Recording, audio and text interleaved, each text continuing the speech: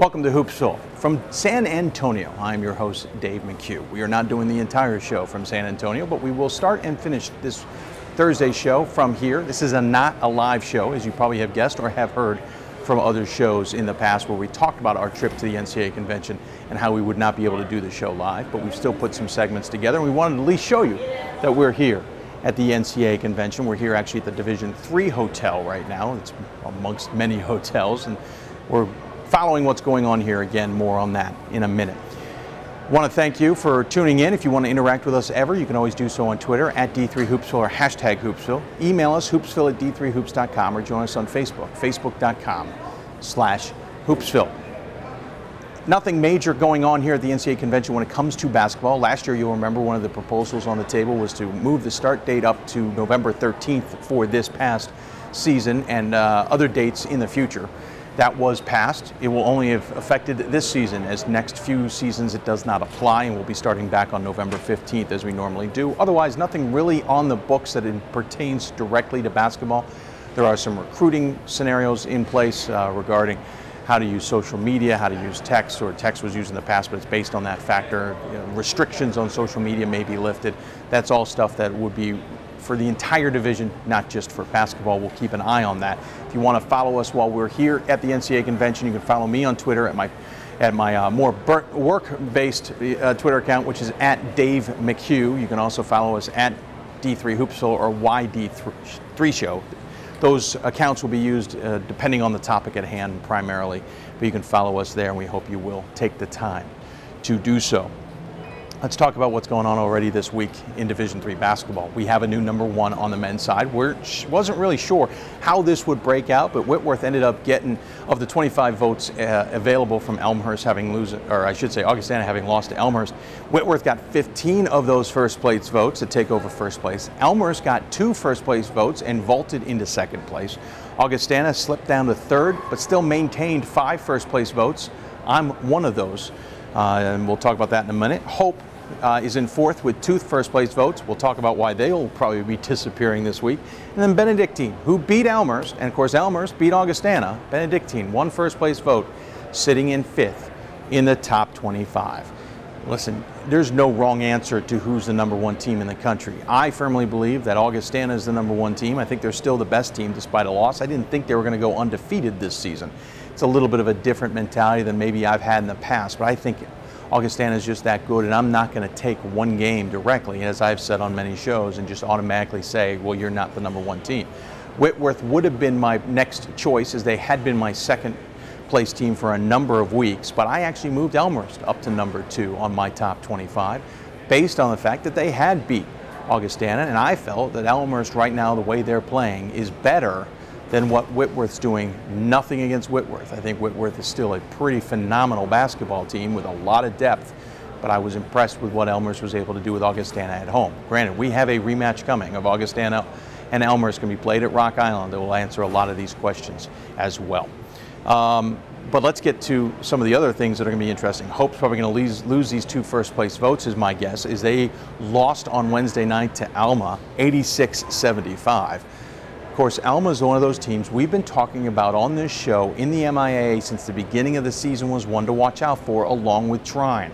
Alma proving that with a win against Hope. Again, rematch will come, but this has now turned that race for the top of the MIAA completely around. It's not Hope and then everybody else. It's going to be Hope. It's going to be Alma. It's going to be Trine, and Calvin's going to be in play here. Calvin may not have the best record. They got a big win over Trine and then lost subsequently this week. That does not mean that Calvin isn't a team to watch out for. This MIAA race and a lot of the races in the Great Lakes are going to be fun to watch the rest of the season. The MIAA is going to be exciting, the NCAC is going to be exciting, and so is the OAC. It's going to be fascinating to see if Hope can respond from this loss accordingly and move forward. What can Alma do with this victory without resting on their laurels, as it were? We'll see what happens the rest of this week. But that wasn't the only crazy result in Division III men's basketball this week. Babson beat WPI in overtime. WPI, who had certainly been having a great season, Babson had been struggling. They leapfrogged past WPI this one in overtime. Flannery scored his 1,500th point. It's a lot of points for that young man. 33 points in that game. Hampden-Sydney defeated Roanoke. Roanoke had just popped into the top 25 at number 20, having beaten Virginia Wesleyan at the Fish Tank. Hampden-Sydney beat them in a Roanoke-type game. Score was 192, but Roanoke didn't exactly shoot the ball all that well. This might be a good test for the Maroons. They finally got a loss they shouldn't have had. You beat Virginia Wesleyan, you should be beating Hampden-Sydney. They did not defeat Hampden-Sydney, and so now you want to see how Roanoke responds to this. I still think they're a pretty solid team. I think the ODAC's got a very fascinating race at the top. The top has come down, let's be honest. The bottom has probably come up, made the ODAC a much deeper, but at the same time, maybe not as strong top-wise a conference as we're used to. But it's going to be a great race there. It's now a three-way tie between Roanoke, Virginia Wesleyan, and Guilford. Speaking of those, Virginia Wesleyan, though, barely got past Eastern Mennonite in overtime, 96-94, and Guilford had to hold on to beat Emory and Henry 61-60. It's kind of proven that that bottom of the conference has come up a bit this year, and that it's not going to be, you're not going to get an easy game no matter where you look in the ODAC in men's play. Speaking of top 25 losses, Whitewater lost to River Falls 75-70. That's a game that probably tells you a little bit more about the depth certainly of the WIAC, but also that Whitewater is still kind of figuring out these tools that they have brought in, one of them being the fact they brought in a ton of transfers, something that made me buy into them and put them in my top 25 and put them in pretty high in my top 25 this week. How do they respond to this? Is this team really as gelled as everyone thinks? River Falls with a solid win, 75-70 there. Augustana beat North Central, 76-49. They led 33-2 15 minutes into the game. I mean, talk about a response from your loss to Elmhurst, not that they didn't have a game in between, but they then take on the next opponent who's ranked 25th in North Central and decimate them, absolutely decimate them. Certainly a message from Augustana. As for North Central, it's a tough game to now argue to be in the top 25. Normally I would sit here and say, okay, we all knew that the number 3 team would beat the number 25 team according to the rankings, right? But when you decimate them like that, now we'll see what happens to North Central. That was a game I was certainly looking on. I have not voted for North Central in my top 25 yet. I looked at this week and said, wow, they've got Augustana, they've got Illinois Wesleyan. Do I want to hold on and still vote for them yet or wait? And I'm kind of glad I waited, but I really wanted more information. Susquehanna defeated Juniata in the top of the Landmark Conference 60-55. Susquehanna continues to roll along pretty impressively, but Merchant Marine beat Scranton, and this is that game with Scranton. They've been playing a little bit on edge. Had a lot of games in not a very lot of time. Barely got past Goucher, as you remember. They got smoked by Susquehanna at home. Now they've lost to Merchant Marine. Scranton has firmly put themselves in jeopardy of making the postseason without winning the conference title. They still can make it as an at-large bid, but when I talk, especially on the boards, about the fact that these teams cannot take bad losses in the conference or extra losses in the conference for at-large hopes, Scranton losing to Merchant Marine is example A of that argument. And for Scranton, again, from what I was reading, went to the outside shot, didn't go with the inside players, and they struggled against Merchant Marine. Let's flip it over to the women's side. Road teams took a licking. River Falls defeated Whitewater as well for the doubleheader sweep 74-69, excuse me. Wartburg took their first loss in conference as Luther beat them 78-68. That's going to be an interesting race in the IIAC to watch this year. Augsburg beat Bethel. Remember, Bethel just came off a big victory over St. Thomas last week on the women's side. So Augsburg to win that game with Bethel traveling 58-56, that's a tough one for Bethel. It's a Bethel team I still think is trying to find themselves. They're really talented. But I think that MIAC race, both men and women, is incredible to watch this season. Much deeper than in years past. In women, we've kind of seen that coming. In the men, it's coming along late. Stevens Point beat Platteville. I bring this up because Shirley Egner won her 500th, so congratulations to Shirley Egner. We'll see about getting her on a future Hoopsville to talk about that. By the way, back on Tuesday, did you notice McDaniel women defeated Muhlenberg? Muhlenberg had been undefeated, ranked, I think it was 10. They may have moved up. I may have lost track. McDaniel beats them at Muhlenberg, which is certainly a significant win for McDaniel, who is picked to win this conference. So it's not necessarily that kind of surprise, but McDaniel hasn't exactly dominated either. We talked to Ron Roan recently on Hoopsville, as you may remember, and I think he certainly didn't think he could get through the conference undefeated, but I didn't think he would expect to lose a game to McDaniel, especially after leading, I think it was by about 16 at halftime. Just not a good loss for Muhlenberg at their own place. By the way, have anyone noticed Rowan out of the New Jersey Athletic Conference? Rowan is off to their best start. Of course, obviously we're past that point at this point, but still best start since 1999-2000 season. They are 14-1.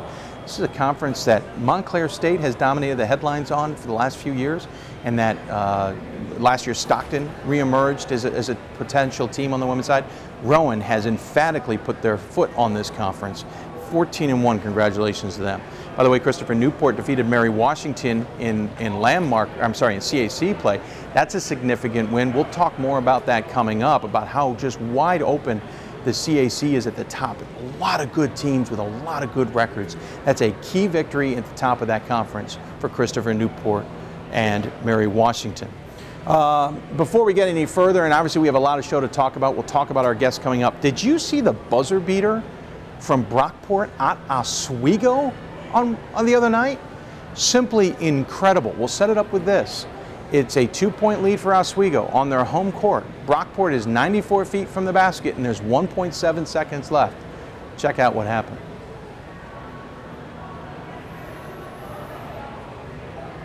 David Clark's full court pass hit the rim. It bounced up on the rim and is grabbed by his teammate Hamed Shamlistan. I hope I said your name correctly. He grabs it and drains a long jumper to force overtime. An incredible play. SportsCenter made it their top play of the night on Wednesday night. Pretty appropriate since Steve Levy was anchoring the show. And with Levy is an Oswego grad, if you didn't know.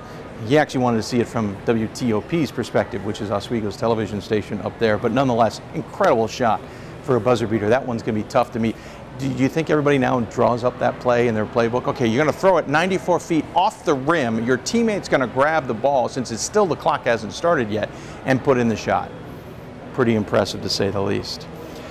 Coming up here on Hoopsville, here's what we got. Remember, we're going to cover the West, the Great Lakes, the East, and the Mid-Atlantic regions here on Thursdays. And so we'll head out west. We'll head out to talk to Caltech's Dr. Oliver Esslinger. He's also part of the NABC Coaches Corner, the inaugural Coaches Corner for this season. We're going to talk to him about not only the fact that Caltech, when we spoke to him, 3-0 in conference action and on top, and no matter what happened on Wednesday, they would still be tied for the lead. That's one of the best starts in 50, 60, or 60 some odd years for Caltech. We'll talk to Coach Esslinger, and being that it's the NABC Coaches Corner, we'll get a little bit more in depth about him as a coach and ask him some fun questions at the end. Great Lakes region, we'll head to New York, believe it or not. We'll head to the eastern side of the Great Lakes region and talk to Hilbert's Rob DeCrampry, having a very good season in the AMCC. We'll see if they can get over the hump. If he thinks this is the team that can get over the hump of winning a lot of games but not making the NCAA tournament, we'll talk to him. Then we'll slide into the East region, not that hard from New York State. We'll just slide into Nazareth. Nazareth women's coach Kelly Dunn joins us on the show. She's a graduate of Nazareth, did pretty good as a player, and she's already having some big impact in her first year as head coach at Nazareth. We'll talk to her about her squad. We'll stay in the East region and slide down into the Mid-Atlantic area and talk. And Gordon Mann provides us a great interview with Lancaster Bibles men's basketball coach Zach Filzen. He talked to him. Interestingly, on the day that Glenn Robinson won his 900th, Gordon made the time to go to Lancaster Bible to check in on the Chargers. Then we will officially jump into the Mid-Atlantic region, and I talked to Marymount women's basketball coach Ashley Rogers. We talk about the craziness that is the CAC, how good the top of the CAC is, maybe underappreciated, and how good it's been for a long time.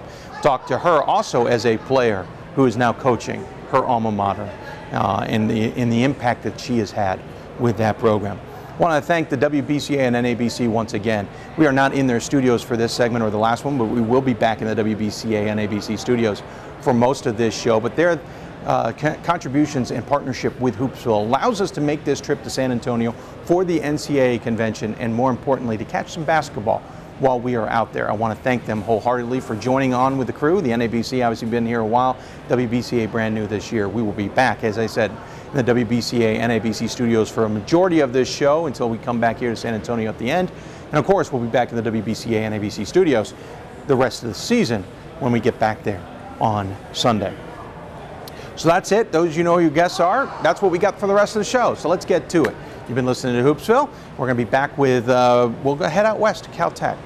Doc will join us here on Hoopsville, and we'll talk about the NABC Coaches Corner as well. You're listening to Hoopsville, presented by D3Hoops.com. More Hoopsville right after this. Division III schools offer academic scholarships instead of athletic scholarships. This really puts the focus that the student athlete needs to maintain that GPA. I did receive a non-athletic scholarship upon entering school. I got the presidential scholarship, which was huge for me. I think there's more opportunities for academic scholarships in Division III. A lot of people pick schools just based on the sport and don't get that experience.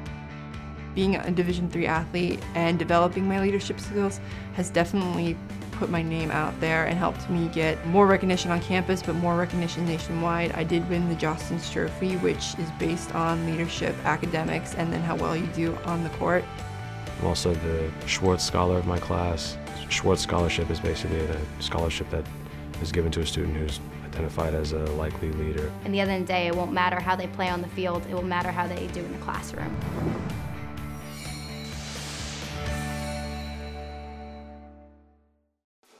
College basketball lives in Kansas City at the College Basketball Experience at Sprint Center.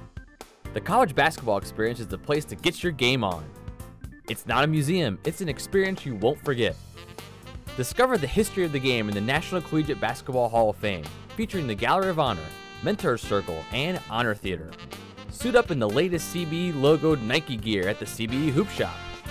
Elevate your game today and visit the house that college basketball built. Welcome back to Hoopsville, everybody, presented by D3Hoops.com from the WBCA NABC studios. We certainly appreciate you taking the time to join us on this Thursday evening. Granted, a recorded show once again. Hope you don't mind, but we're at least trying to put some shows together for you while we are unable to do it live. As this and the rest of our interviews will reveal that these are all recorded interviews ahead of time. Some teams have actually played games since we've talked to them, but due to travel restrictions, this is what we get this week. At least the topics and the teams are rather good in the sense of no matter what the results of the games, are still a topic of conversation. If you'd ever like to interact with us, especially when we're live, but even when we're not on the air, you can always do so via Twitter at D3Hoopsville or hashtag Hoopsville. You can always email us, hoopsville at D3Hoops.com, or join us on Facebook, Facebook.com/Hoopsville. Of course, it all scrolls right on the bottom of your screen in case you ever want to double check it. We're going to, on Sunday, we debuted the very first ever WBCA Center Court. It's modeled after the NABC Coaches Corner, which we hadn't gotten up and running this season, mainly because we were waiting for a little bit more of the season to get under our belts. But now it's time to get it up and running. And normally we save this for later in the show, but we want to get out of the blocks, as it were, with a good segment. And it's a team that you may not be realizing is having a tremendous season. They're a team that has slowly but surely progressed from not really being much of a topic, or when they were, it's about the fact they finally won a game, to a team who's actually competing at the top of their conference, at least for right now. They certainly are not a walkover anymore, and the conference has to take them seriously. A lot has changed at Caltech, especially in the 6-7 years that Coach Dr. Oliver Esslinger has been in charge, and included a Sports Illustrated rather lengthy article back in November. So we figured we'll start the NABC Coaches Corner this season with Caltech. And joining us on the Hoopsville hotline from the West Coast, Dr. Esslinger. Coach, welcome to Hoopsville. Hey, thanks, Dave. Thanks for having us. I appreciate it. Always a pleasure to speak with you. Well, I appreciate you coming on the show. Just for shortening of everything, I'm going to call you by your nickname. Everybody calls you Doc. I hope you don't mind me calling you Doc. No, that's great. Thank you. I appreciate you coming on. Listen, this is a story that I've been looking at all season long and trying to figure out, okay, when do we get Caltech in? Because honestly, you've been on this show a few times, but it's been under that, oh, look what Caltech did scenario. And I didn't want to give that part of the story this year. I don't want to sit there and go, look, Caltech won a game, because I know you guys are trying to do more than that. You are leading the conference as we speak at 3-0, and no matter what the outcome is on Wednesday, which is happening after we tape, but before we put the show on the air, you will still be leading the SCIAC. That is significant for this program. Yeah, I mean, thank you. It's been obviously a fun week last week. Yeah, and I mean, we got our 3-game week out of the way too. Yeah. Since we have the 9 teams in the SCIAC, someone has to go through a 3-game week, and we got through ours first, and 3 really different kinds of games. I mean, so we were really proud of how we managed all of that and came out on top in each of them. And, you started the season with a big win too. I mean, you guys started this thing with a bang by beating Occidental in your out of conference rivalry game. You always play them in extra time. You beat them 86-77 to start the season. Then you decided you challenged yourselves this year. You went up to Whitworth and played them. You went to Whitman and played. You went to Linfield and played them. Unfortunately, all of them losses, but respectable losses. You certainly, 80-58 against Whitworth is still a pretty close game. Whitworth now the new #1 team in the country. Right. You beat Santa Cruz. They came back and returned the favor on you. But then you went and took on George Fox and you took on Wisconsin La Crosse. And while they were losses, these games were competitive. And then you came out of that with 3 wins in a conference. You beat Redlands, you beat Cal Lutheran, and you beat Occidental a second time. It's got to feel good to not only be in games and challenging in games, but then to come out of a tough stretch and win 3 in a row. Yeah, well, the first part of it, we wanted to. When we put our non-conference schedule together, we say, look, we need all Division III games first of all, and we're at a point where we're not afraid to go up to Whitworth and Whitman. We wanted to do that. We wanted to see what it was like. We'd never been up there before. I had never been in the Whitworth arena before. Sure. And I want to know what that's like in preparation for the future too. And I think it's good for our conference. So we're really trying to spearhead kind of this idea. Look, we don't care as long as we're playing Division III games and finding ways to travel and finding ways to bring teams here. I think that's good for Caltech. I think it's good for our student athletes. I think it's good for the rest of the league as well. And the 110 rivalry, that was the event that Coach Newhall and I put together, a couple of years and said, let's start off the season with that. So that's a really fun game. And the big thing was this year it was at their place, and so we start off the year with a road win, and that was good for our confidence. Certainly great. And we were and this year we also traveled more than we have. We went up to Santa Cruz, we did the Washington trip, and we had our second ever Division I exhibition at San Diego. So we said the non-conference is whatever happens in the non-league, fine, but it's all about prep for conference, and that's really what we were trying to get through to our team. And it's building the confidence with this unit, which obviously responded with 3 wins, one of them at home against Redlands, and then 2 more on the road against Cal Lutheran and Occidental. As we speak, you will have played Claremont Mud Scripps by the time this airs, but you'll have Pomona Pitzer ahead of you, both games at home. Have you seen a difference in the atmosphere at home? Well, we've had great crowds for the last several years, but what's really great, we expect people to be at our home games. Sure. But what is really unique and speaks to just the community at Caltech and the caring and kind of the family atmosphere just on campus, everyone truly is supportive of what all departments do. So we go on the road to Kalu, and we come back from that big deficit at halftime, and then before you know it, we're on top and we win the game, and I look up in the stands. I didn't even realize how many fans we had there at that game. They were coming down from the stands. And then this past Saturday at Occidental, I knew we would probably have a pretty big crowd of fans, and a lot of them were just adults and community members from Pasadena, which is really neat. Yeah. So it's not just the students, but it's like a thing to do.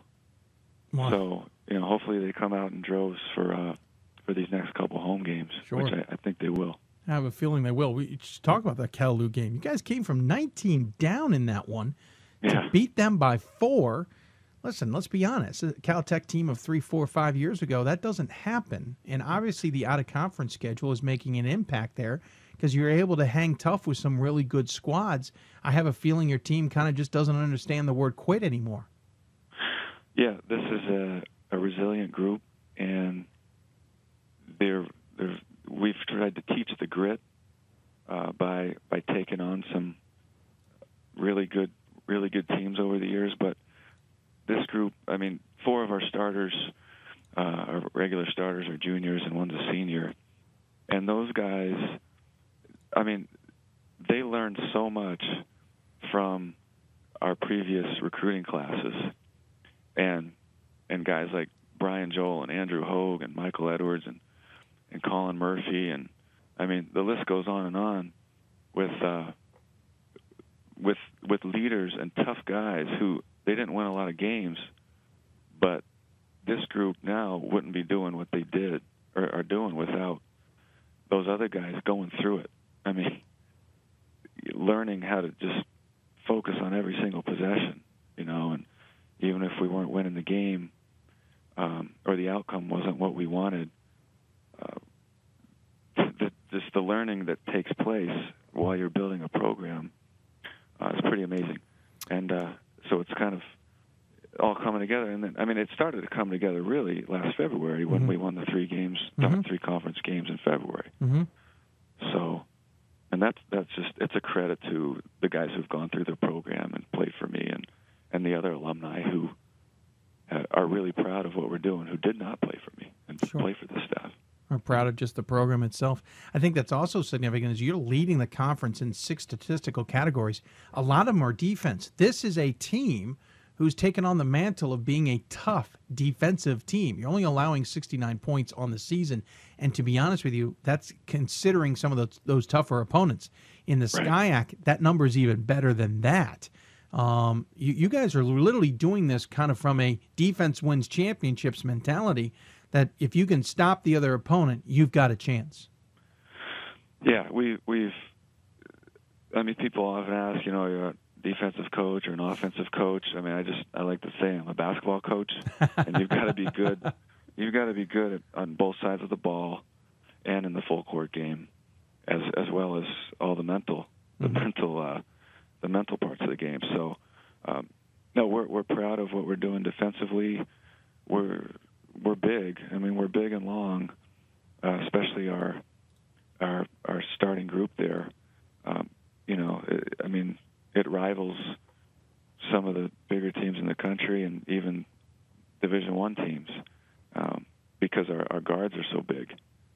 So we're able to be pretty versatile and do some different things offensively and defensively, and definitely trying to maximize that too. Of course, it's a Caltech team, which means you got brainiacs on this squad, and they come from everywhere. You're led, and I'm hoping I'm going to get these names right. Ricky Galliani, a 6'4" junior from Menlo Park, California, at guard. You talk about size here. He's leading the team at 11.6, I think, points a game, as you and I talk, 11.2, I should say. Casey, is it Emazi? It's pronounced Amezia. Amezia. Actually. Oh, yeah. interesting. Amezia. Amezia. Yeah. He's the senior. It's 6'6" guard/forward. He's averaging about 10.5 points a game. And I wanted to mention Nasser Al-Reyes, your 6'10" junior forward/center. He's averaging 9.5 points a game, but he's from Qatar. So that's where we start to get the flavor that is truly Caltech. And, of course, the first 2 guys I mentioned are in computer science, and Al-Reyes is in mechanical engineering. And we can talk about the brainiacs, and we will a little bit in a way. But you have a very diverse, by default, recruiting ways and by default roster. Yeah, it's really, really diverse. I mean, those first 5 and just the entire roster, and really the rosters we've had. But that's one of the great things about being at Caltech. I mean, worldwide known and the number 1 university in the world the last several years. And I mean, people around the world know Caltech, and that's where I think we have a little bit of an advantage when it comes to recruiting. And I think we've talked about this before. Yeah. We're not recruiting just Southern California or California or the West Coast, but we can really hit all parts of the world. Yeah, you got a guy from North Carolina, from Maryland, from Minnesota, from Qatar, as we mentioned, and even from Hong Kong. And even, you know, this has obviously got a lot of California guys on it, but you're diverse. You know, something else we talked about in the past was, you know, it was a little bit of a who's interested in playing basketball mentality from guys who are very much at Caltech for a very, very good reason, the true student athletes, as it were. But I have had a sense that that has changed a little bit, and that the recruiting trails, it's more about, hey, I'd like to come to Caltech and play basketball while also getting a really darn good education. Yeah, I mean, I think you hit the nail on the head right there. If you asked our guys why they came here, I mean, it's obviously for the education. Sure. But they also know that we can play basketball at a high level. Mm-hmm. They want to be a part of this. And I mean, we're talking about this week as far as we're doing some pretty remarkable things. At least the outside world thinks they're remarkable, based on history. But these are exactly the goals that these guys came in here with. So it's not really a surprise to us, because that's what we've been talking about and envisioning. But I mean, obviously, it's fun to be a part of it. By the way, I just want to note to anybody listening who doesn't realize your assistant coaches are from all over too. One of them graduated, and they're young. One of them graduated in 2012 from New Hampshire. Another one from Laverne in 2014. I think they would call him a traitor. And then another one from Gonzaga in 2009. Yeah. So you've got some diversity there too. I can't say enough about our assistants. This is just one tremendous staff. I mean, they're committed and hardworking and caring and passionate, and they are younger. And that, I mean, there's some strategy behind that, because we want guys who can get in there and mix it up with our players, and they can relate to them, and they've got that youthful energy, and it's just part of my overall philosophy too. Is look, I want guys on my staff who want to be head coaches someday. I want them eager to learn. I want to be able to give them a number of things that they can do and feel engaged. And they're rolling and having a really good time. I mean, and we're lucky to have all of them. We're lucky to have them. It's another advantage here. I can put out an assistant ad, and these guys, I get lots and lots of resumes to go through. Interesting. And so I can really select who we think would be great here. And I mean, Coach Brisky, he's the one who went to UNH, and coincidentally, he's from the Albany, New York area, which is where I went to high school too. Yeah. So I thought, well, I got to give him a chance, because he's from the Tri-City area. And then Ron C., who was an all-conference player at Laverne, and I was always impressed with the way he played. And he played in our SoCal Senior Showcase event, which we started a few years ago. It's a Division II versus Division III All-Star game. Cool. And he was really impressed with how we did that. And so I wouldn't call him a traitor. I mean, he asked if he could come on staff, and I said, well, let me talk to Coach Reed first. Let's make sure that that's okay with your staff there. But it was all good. That's great. And then Jordan Mast, who's new this year, played a couple years at Gonzaga, high-level player, won the state championship against Kevin Love in high school. I mean, this is a high-level staff. And the road trips have been good for the staff, too. Sure. To get to know each other. Sure. How much of your experience of your 6 years at MIT, I know when we talked, and I don't remember if it was our very first interview after you took over and you started to have success at Caltech or one of the other ones in between, you talked about how you wanted to emulate what they were doing at MIT, because for all intents and purposes, MIT and Caltech are very similar, very high academic standards, but the difference at MIT is they have certainly found the academic and athletic niche to work and have had very successful programs, as everybody knows, especially their men's basketball program, but their football program has been good, and several other of their programs have developed. You wanted to bring that mentality. You wanted to bring that niche, as it were, to Caltech. It seems like you're starting to get that success there. Are you now seeing that as well through the other programs at Caltech who are trying to now emulate what you're doing? Oh, for sure. I mean, I think really what I wanted to do when I came in here was I tried to take a look at all the high academic schools, whether it was Division I, Division II, Division III, and really look at the details of what exactly are they doing for their mission, and how are they selling the message and all that. And of course, you incorporate your own ideas too.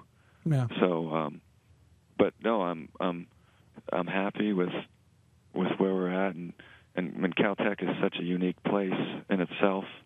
I know we've talked about that too, just in the environment and being in Pasadena, and as far as what we offer. But what's really been great over the last couple of years has been the camaraderie within our department. And I mean, because you often hear about other athletic departments where the head coaches don't really talk to each other, and they kind of just do their own thing. Yeah, yeah. And it's very different here. I mean, we are close knit, and the coaches talk to each other, and they're coming to our games, and they're excited about what we're doing, and they're tweeting out that it's inspiring them for what they're about to do. I mean, just high energy all around, and that's one thing that it keeps you motivated too. You can't get complacent. Sure, yeah. And so you just have all the support, and that again speaks to the support of Caltech in general. It's just the feeling you get. You walk on a campus here, and you just feel the love. Yeah. And that's really what I've wanted it to be like, and everyone else is doing it now too. It's really great. We're talking to Dr. Oliver Esslinger, head coach of Caltech. 5-7 overall, more importantly, 3-0 in the SCIAC as we speak. They have a game, obviously, on Wednesday before this airs. We certainly hope that record improves. But one thing that is, was huge, Coach, was back in November, a major Sports Illustrated article. This wasn't a two-pager. This wasn't a, oh, hey, check out Caltech story. This was an in-depth story that I think was even bigger, if memory serves, online than it was in print, by Chris Ballard, a longtime writer for them. I'm sure the title Revenge of the Nerds kind of not irked a few people, but kind of one of those, oh, come on. I'm sure there's a better title. But the article was tremendous, talking about what these changes have taken place at Caltech and how this men's basketball program has gone from a team that always loses to a team that you never know could come out with a major victory.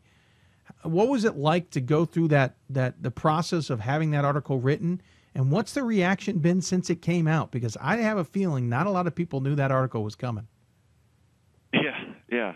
I'm sure it was a surprise to a lot of folks. But the process was a lot of fun, exhilarating. I mean, Ballard was here a few times.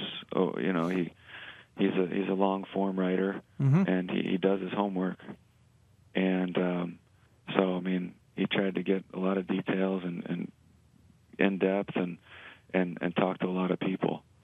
So we were very pleased with what was printed, and not only the magazine edition, which had an unbelievable spread of images, but also the online version. Yeah, it was like a mini ebook, right? I mean, it really was. So when I showed it to my wife on my iPad there, and she's like, "Man, how long is this thing?" I said, "It's pretty lengthy, but enjoy it." So, no, the process was great. The guys, the players had a lot of fun talking to him and getting to know him, and the staff had a lot of fun. There was a lot of energy around that time, starting the season too. And what was great with the timing was we were coming back from the Washington trip, and that was when the print version came out in the magazine there. And so on the way back, we went through Portland. Well, the Portland airport didn't have the new magazine out yet, But once we got back to LAX, the guys went into that store and they bought every one of them. They bought the place out. Nice. So that was the timing of it to be in the airport at the time was cool. But reaction-wise, I mean, I've heard from a lot of people out there in the basketball world, but also just random folks that I've never met. From the dentist in New Jersey to the random folks overseas. Sure. So it's been good. It's been good, and not only that, some of the other coaches in the department are saying they're hearing from recruits who did not know about us until they saw that. So it's good. It's good for the institute. in general as Yeah, a whole. Absolutely. Well, and it's not often that a Division III school would even get mentioned in Sports Illustrated outside of maybe faces in the crowd. But to see a full spread article about a Division III program, especially one like yours, is incredible. Yeah, I mean that, and we knew that. I mean, we understand the big picture of it and what that means to be able to represent Caltech, to be able to represent Division III, to be able to represent college basketball. I mean, that was the coolest thing to me. Was you go to the title page, and it just said college basketball, Caltech. Yep. That was that kind of summed up the whole experience. I agree with you. Segments longer than expected, but I'm loving all this. The Coach's Corner allows us to get to know a bit about you. I want to at least dive into that before we get to our favorite part, the questions section. You are a psychology doctorate. I was going to say major. You were a major. You were a master's and a doctorate. What I found interesting is you got it in counseling psychology along with sports psychology. I have a feeling those two are closer related than people probably appreciate. Well, there's a lot of crossover. I mean, just in psychology fields in general. Sure. I mean, you can take one thing and translate it to another, just like in sports, just like in basketball. But yeah, I mean, Clark University is a great school for psychology, and so that's what I did my undergrad in, and then went on to BU and did the master's in counseling and the doctorate in counseling psych, sports psych. So I was able to really dive into the material there and write all my papers at BU on sports psych and the mental part of the game and really mental imagery, and that's what I wrote my dissertation on. And it definitely comes in handy in my profession. I was going to say, how much are you using that on a daily basis? Well, I use it personally and with our staff and with people I talk with, and of course with the players. So just I've always said, look, whatever we can do to gain some sort of advantage and gain a little more confidence, we want to do that. Sure. So. Well, and they say a lot of times coaching is part being a counselor anyway to many of your teams. So you have an unfair advantage. Well, however you want to state that, that's fine with me. But. True, or an unfair disadvantage. I guess you could go either way with that, now that I think about it. Yeah. Hey, Coach, as part of the Coach's Corner, we do have some fun questions to ask. If anybody who listens to this show often will notice, some of the questions also cross over with the WBCA Center Court, but some of them are different. So if you don't mind, you can answer these as short or as long as you'd like. They're just some fun questions. We've modeled it a little bit after Bravo TV's Inside the Actors Studio, though we don't ask you your favorite swear word. Good. Mainly because I can pretty much sum up a lot of the coach's favorite swear words myself. But let's go, if you don't mind. Okay, fire away. First question: what's your favorite thing about coaching, especially at Division III? Education. Just I love the fact that I consider myself an educator. It's not just about the basketball, but it's about being a part of the campus, the family here, and mentoring young men and student athletes, not only on my team, but just other students at Caltech that I talk to. Wow, very good. What's your biggest pet peeve as a coach? Just the lack of time and all the with everything we have to do, and the amount of video that we watch and how we prepare. And I mean, there's just always something. There's always something. Makes sense. Obviously, we've gone through some rule changes this year, but it doesn't mean there may not be a favorite rule or a favorite nuance, even if it's not even a rule, a nuance of the game that you love the most. Wow. Well, I guess I like the shot clock change. Okay.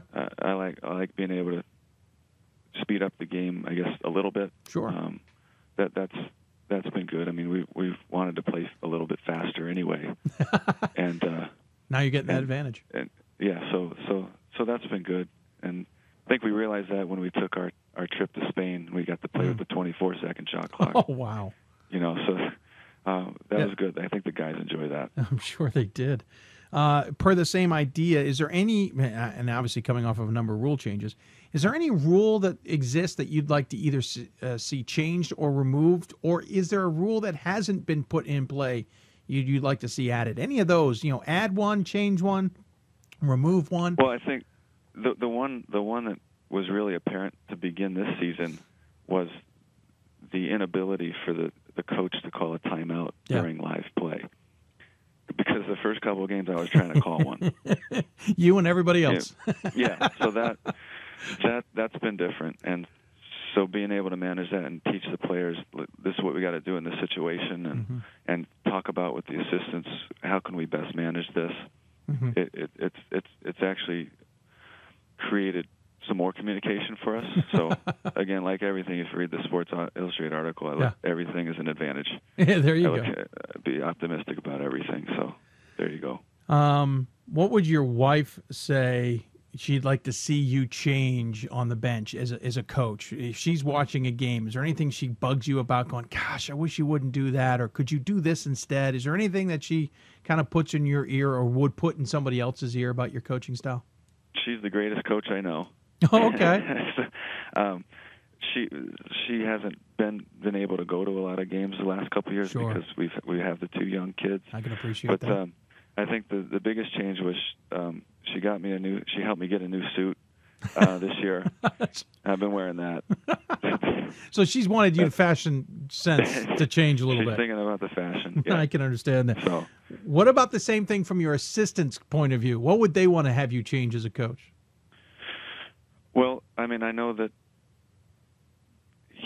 coaches are humans, right? And they want to feel wanted and empowered and engaged.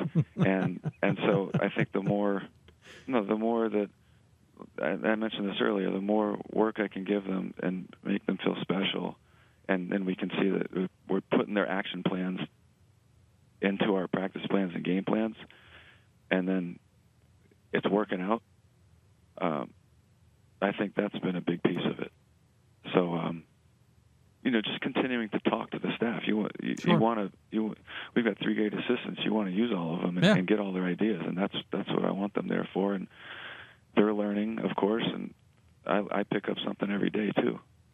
I don't know if you've ever earned a technical from a ref. I don't know if you get that fired up because it's hard on the web stream to determine that. But is there anything you've figured out you can say to a ref that will get your point across but won't cross the line of a tech? Yeah, I mean, it's been several years since I've had one of those, knock on wood. Yeah. But it's also been part of the psychology of getting to know their personalities and know who you can talk to. Sure. And so there's certain guys, when I look and see that they're officiating the game, I say, I got to get this guy to smile or laugh this game. That's one of my game goals. Oh, nice. So there's a couple guys like that which you can joke with and will listen to you, and then there's a couple you can't. But it's always a work in progress. I bet it is. I would love to watch you on the sideline in person sometime. Final question. When you do retire, and everyone does eventually retire, what do you hope people will remember you as a coach?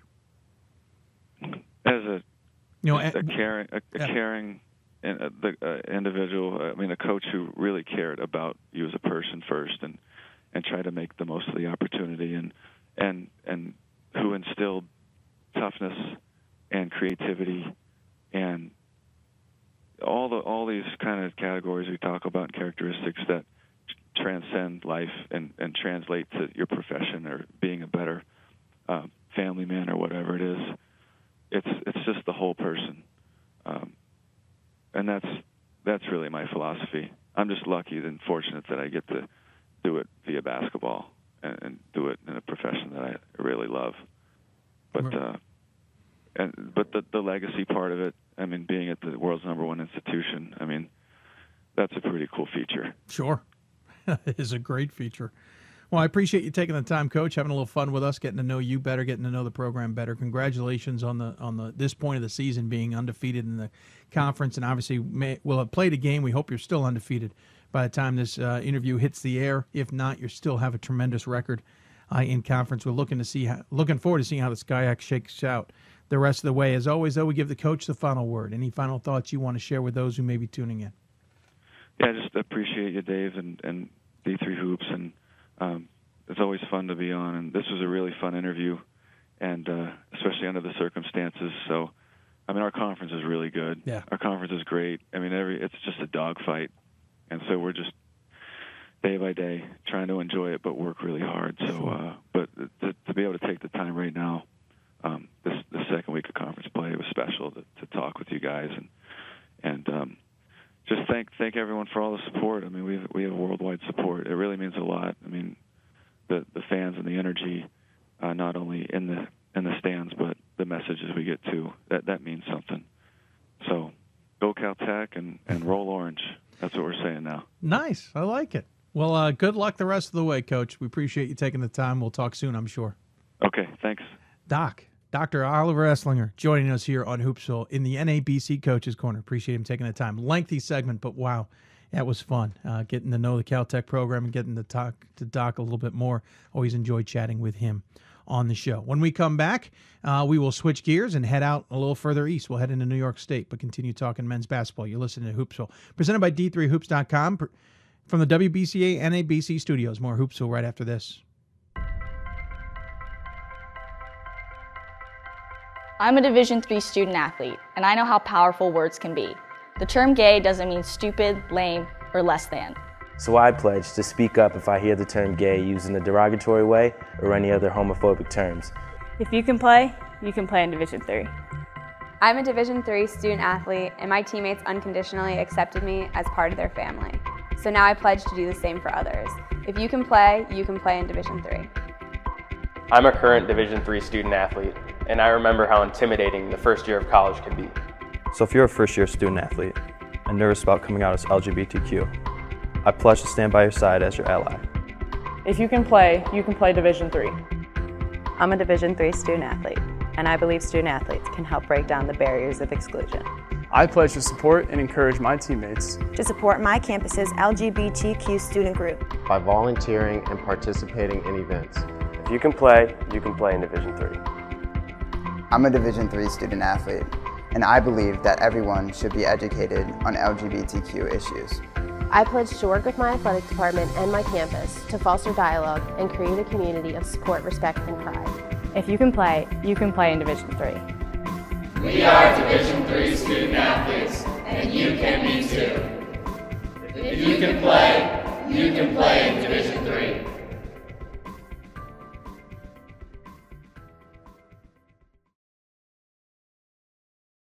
And welcome back to Hoopsville, presented by D3Hoops.com from the WBCA NABC studios. I'm your host, Dave McHugh. As always, you can interact with us on Twitter at D3Hoopsville or hashtag Hoopsville. Email us, hoopsville at D3Hoops.com. Join us on Facebook, Facebook.com/Hoopsville. Talking men's basketball, we'll keep that up. We'll go from the West Coast, and we'll come back to New York State. But we're going to go Great Lakes region. It's one of those outliers, as it were. It's because it's the Allegheny Mountain Collegiate Conference, and joining us on the Hoopsville hotline shortly will be the coach who's leading the conference as we speak. If you went to the AMC standings, you would be remiss not to think that Penn State Barron, one of those that's always been at the top, would be sitting there on top, but it's not. It's Hilbert. Hilbert, as we speak, has a half-game lead on Barron at 6-1 in the conference. It certainly got our interest. We haven't talked to the Hawks in a little while. Want to get their point of view on things. So joining us on the Hoopsville hotline is their head coach, Coach Rob DeGrempre. Coach, welcome to Hoopsville. Dave, thanks for having me. Happy to be on the show, and looking forward to talking some D3 basketball with you. Well, I appreciate you taking the time to do so. Just, again, a reminder to everybody, these are pre-taped interviews. We're talking to Coach well before they even play Alfred State here on Wednesday. But that's just how it works with travel and all. But, Coach, you guys are off to a terrific start this season. And really, as I've said in the last few shows, it's not a start anymore. We're halfway through. 11-2, 6-1 in conference. You're in very good position at the midway point. You know, I think we're certainly pleased and very proud of our guys for working exceptionally hard. It's, this time of year is a lot of fun. We don't have classes right now. We're kind of in the semester break, and we tell our guys, you got one job to do right now, and that's be a basketball player. And I think they're enjoying that role. And as we get into the towards the end, I should say, of the first round of our conference scheduling, we got some big opponents coming up, and I think what we've learned over the last couple of weeks as we've been playing is, you got to come every night, and if you don't come to play, somebody's going to get you. You guys have put up a lot of points. We'll talk more about that, but it's interesting. It's the games you've lost where you've struggled to put up the points. It was Alfred who beat you 91-74, and it was Penn State Altoona just last weekend who held you guys to 66 points in a 1-point loss. It certainly seems that when your offense is clicking and it's scoring, you're in great shape. But when a defense is able to kind of hinder you guys a little bit or the shooting night is off, that's when you guys run into some trouble. Yeah, you're absolutely right, Dave. It's we like to shoot the long ball, and we like to score in transition like a lot of teams. And, it's not that we can't play half-court basketball. We're certainly pretty good at that as well. Mm-hmm. But, it's a lot of fun to play up and down, and our guys thrive in that type of system. And, we've run into a couple opponents that have just, slowed us down and, for whatever reason, just couldn't put the biscuit in the basket, as they say, on Sunday. But, I give Penn State Altoona a lot of credit. They were ready to play. They had a tough game the day before, and we don't play a lot of back-to-back games in the AMCC, right. But this was our back-to-back weekend, and I think everybody obviously trying to find their legs on day two, and credit goes to Altoona. They were better than we were. Yeah, certainly to have them come into your place. Those games were both at home. You'd beaten LaRoche the night before, and we talk about you put up a lot of points. You're averaging about, I think it was 87 points a game. You've got several 100-point games. You have a number of 90-point games in here. What's been the secret to the sauce, as it were? Well, I'd love to say that we take a lot of pride in defending to get stops, but when you look at some of our scores, we do give up points, mm-hmm. And that's obviously an area of concern. But there's no question we have some guys that can really get out and go with the ball, and our bigs run the floor exceptionally well, and we shoot the three quickly, sometimes a little too quick. But, when you can get points, we like to say we're exploring the score in transition. That's kind of our theme. We don't pass too many things up. If we can take it to the rim, that's something we're going to do. If we can make the extra pass and find a shooter on the arc, we're not going to be shy about that. And, we'll worry about some other things later. But if we can score quickly, that's kind of the way we like to play. Is it a specific style that you're trying to emulate? Is it a multiple different versions that you've seen out there? We had Roanoke on the show. I think, sure. If I remember, Paige Moyer talked about the VMI system. Of course, everyone knows the Grinnell system. We know you're not necessarily running that, but are you out there trying to take a page from a couple different books with this offense? I don't know if we originally had tried to do that. I mean, I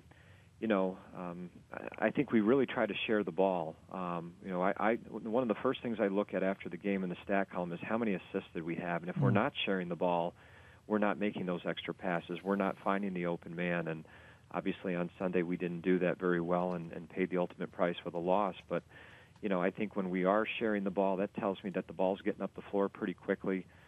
We really don't have anybody specifically we mimic.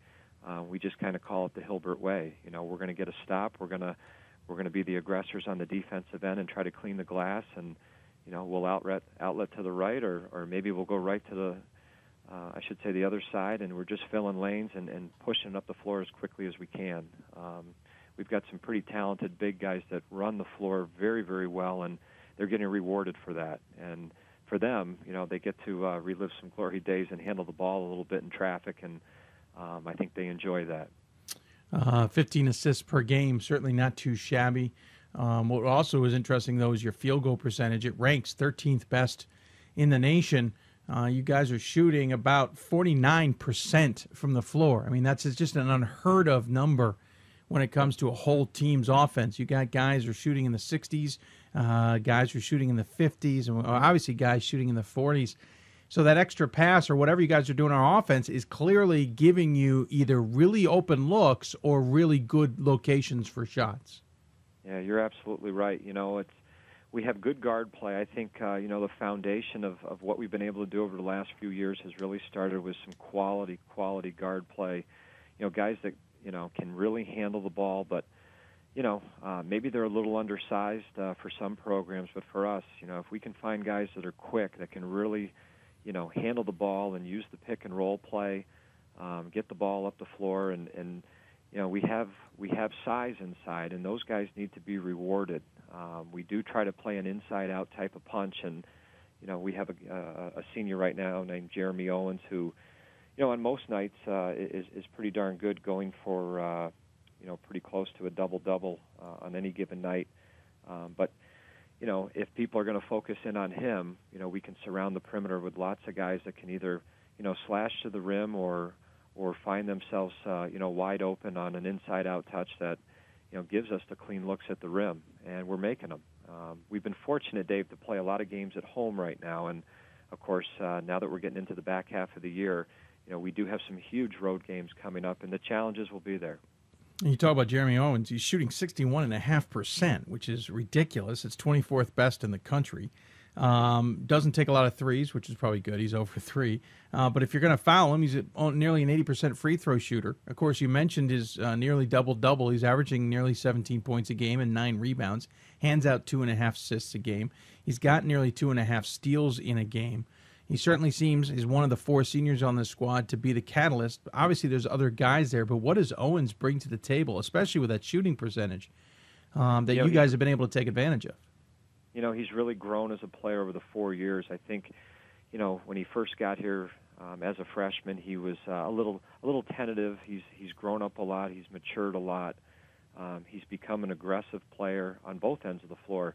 Dave, he already has become the college's all-time leader in rebounds. He's the all-time leader in block shots, and I would say in the next week or so, he might become the all-time leader in steals. So, I remember when we got him here, and he was so excited to really be a college-level player, and he would ask all the right questions, and we tried to really enforce with him that he's got to be a well-rounded guy if he's going to help right away, and he bought in immediately. He's not just a scorer. He's not just, a banger or a screen guy. He can do a lot of things. And, contrary to the 0-3 mark from the arc, he certainly can shoot the ball from the perimeter. He's done that for us. I think he's really being selective this year, and we're having success with him playing as well as he is. Yeah, it certainly is impressive. Don't want to forget the rest of the team. Second on the team at nearly 15 points a game, 5 rebounds a game, 3 assists a game, shooting 54%. I'm probably going to say his last name wrong, so I'll apologize now. Sean Wiesenthal? You were close. It's Wiesenthal. Wiesenthal. Yep, you're absolutely right. He's he does a little bit of everything for us, handles the ball, very quick in the open floor. He's one of our guys that, if we feel we can get a stop and we can get the ball to him up the sideline, he's pretty good attacking the rim. He's a crafty player. He plays well without it, which I think is a lost art these days. And we don't have to ask him to be a one-on-one guy. A lot of the touches he gets are simply because he's worked away from the ball to receive it in scoring position. What's interesting is I went with the E and he goes with the I, so we'll learn that down the road. Jalen Smith, the other guy in double digits in points, 13 points a game, 2 rebounds a game, an assist and a half a game. Of course, he's your biggest outside threat at 38+%, 32 of 83 on the season. And there's plenty of other guys here: Kirkland Adi, Ryan Brandt, Malik McCoy, all 8 points a game. And we could go through the whole roster of other guys who are contributing. But what I find interesting is this senior class has been very, very successful at Hilbert. In their 3 years leading up to this, second most wins in the entire state of New York in Division III, behind Plattsburgh. They're continuing that this season. This team's going to go down, or this senior class, I should say, going to go down with some of the best that have ever played at Hilbert. Yeah, you're absolutely right, Dave. They've they're big competitors, and some of the guys that we've graduated prior to this group really set the tone. Trevor Stark, who was a great player for us, 2-time all-conference guy the last couple of years. He's playing over in Israel right now. We had Danny McFarland, who was a local product, score over 1,500 points, and he was part of the class, I think, that really got us on the map. I don't want to go through the whole list of alums, but this group right here has learned from some very good players and good people that were in their shoes a few years ago. So we really didn't rush any of them. They've learned the right way, and they've been patient. Any young guy coming in wants to play big minutes and obviously have the ball in their hands a lot. But we really haven't had to put somebody in a situation where we've required them to be the man right away. And when you get a chance to learn like that, I think it does help make your program a little bit more well-rounded, and you appreciate all the other things that go with it. And our guys have all done that, and they're certainly being rewarded for it now. Talking to Coach Rob de Grand Prix of Hilbert, team is certainly having a great season, and they've had 4 great seasons. And Coach, that's what I'm the most curious about. Is this is a squad that has played really good basketball these 4 years, kind of brought you guys out of a bit of a funk. Middle of your career there, you guys kind of fell off the radar, as it were, and you've been slowly building back. But it's been nothing but 21 seasons under this group. But you've yet to break through, to win the conference and get to the NCAA tournament and really make an impact. Is there a little bit of pressure on this year? I think there's we try not to use the word pressure, but we talk about it as the ultimate goal. And nobody is going to, in our league especially, nobody's going to come to our place or let us walk into their place and roll over so we can pick up a win. We have to work. I think our league, and looking at the loss we had over the weekend, Penn State Altoona has been in some nail biters. Took Penn State Barron right down to the wire recently, and I think it was 6 out of their last 7 games. They've been right in it until the end, and you really have to come to play. And for our guys, it's about coming in every day and understanding that. And certainly, if you don't do those things, you're going to be disappointed. Yeah. Our guys, these veteran guys, they've been to that conference championship game, and they want more. And I think the writing's on the wall. If you want to get there, you got to put yourself in position. And certainly with us, it's taking care of business within the league. The ultimate goal is to win the regular season title so you can host the tournament. And we feel like if we're in the tournament, watch out. We're usually playing our best basketball right at the end of February. You do have to get through the beast that is Barron. They're the ones right. who've been kind of the class of this conference and have represented in the NCAA tournament the conference. You guys keep getting in, running into them obviously in conference play, but then running into them in tournament play. You've got as we speak, a half-game lead on them. Obviously, games to play between now and when this airs. What do you need to do to get past Barron? What is this the year to do it? Maybe is the better question. I think that's a great question, and I think the answer is yes. If we're going to be successful, we need to get through Penn State Barron. We need to get through Pitt Greensburg, another team we haven't played yet. We'll go there this weekend. That's a tough trip, and they're playing some good basketball right now. And another group of players that have been together for a long time. So they're a senior-led group, and they know how to play in big games. They've been in our league tournament the last couple of years, and as we get closer to March, and never an easy game, with Greensburg. But, again, I think we've got some guys that have played in big games, and they understand the magnitude, and, it's kind of our time right now to really put our money, where our mouth is, and go out and finish these games. We have some goals, obviously. We try to reiterate those goals for each game, and when we meet those goals, we feel pretty confident that we're going to be on the happy end of an outcome. And we've obviously been able to do that 11 times this year. You learn from every experience, and we watch a lot of film on the things that go well and the things that don't go well, and you try to fix those mistakes so next time around you're ready to go. You obviously play a lot of games in conference. It's a big conference.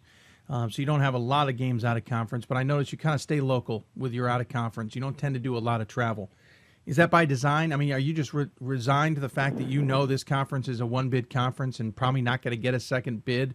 So there's no point in worrying about your SOS and scheduling accordingly? Or is it just a matter of that's just what you have to play with in terms of budget, in terms of mentality on a campus, et cetera, and you just play within the guidelines? For the most part, it's a little bit of both, Dave. I think at the end of the day, we know that, if we're going to play in the March, we've got to win the conference tournament. It was a couple of years ago, La Roche out of Pittsburgh and Penn State Barron, both got in. We had an at-large bid there, which was great for the league. But when it really comes down to it, you got to win that conference tournament. And for us, it leaves us seven non-conference games. We do have our own tip-off tournament in early November. We've tried to schedule out a little bit tougher with that. We had John Carroll here last year. We're hoping to have Mount Union next year, both Great Lakes teams. And this year we had RPI come in out of the Liberty League, which was a good opponent for us, had an early win over Middlebury. We are who we are. I don't think we're traveling down south, to play in a big holiday tournament. I don't think that's in the cards for us. But, we're going to try to snoop around our own backyard and find out, who's going to give us a great challenge and, who's going to want to play and compete. And I think we've been a little selective with that. But, we had this problem a couple of years ago. We're also finding that it's getting harder to schedule when you're having success. Sure. And, we might have to take our show on the road, as they say, and go find a tournament or something early in the year that, that might present a big challenge, but also help our SOS. That's certainly something that we're looking at.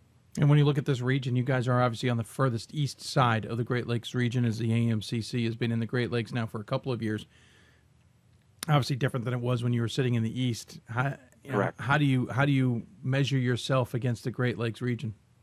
I look at, the top 25 right now, and I was counting them out. There's Hope, there's John Carroll, Ohio Wesleyan. I'm probably forgetting somebody. Mm-hmm. Mount Union, of course, just got in the top 20, and Marietta's been there the last few years. I mean, it is a tough region. There's no question.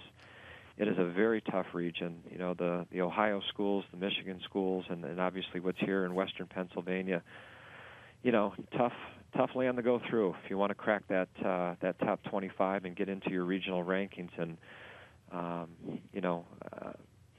think year in and year out, our region is one of the toughest ones out there. There was a time that we used to be in the East region, and then we'd go through the St. John Fishers or the U of R, and I'm probably forgetting somebody. Skidmore was darn good last year, and you look at the schools in the Liberty League and the Empire 8, and now we're competing with those schools. I think we're certainly able to compete with some teams out of the SUNYAC and even teams out of the Empire 8 and the Liberty League. We've done that before. We're trying to find more teams that would be out of the Great Lakes region. We've played teams out of the President's Athletic Conference, and hopefully we'll get some more challenges in the years coming up as we continue to grow and head more towards the west, I should say. Well, I wish you all the luck the rest of this season. Obviously, big games ahead. You mentioned Greensburg and Barron. Those are two of the big ones coming up on the schedule. I appreciate you taking the time to join us here on Hoopsville. As always, we give the coach the final word. Any final thoughts you want to share with those who may be tuning in?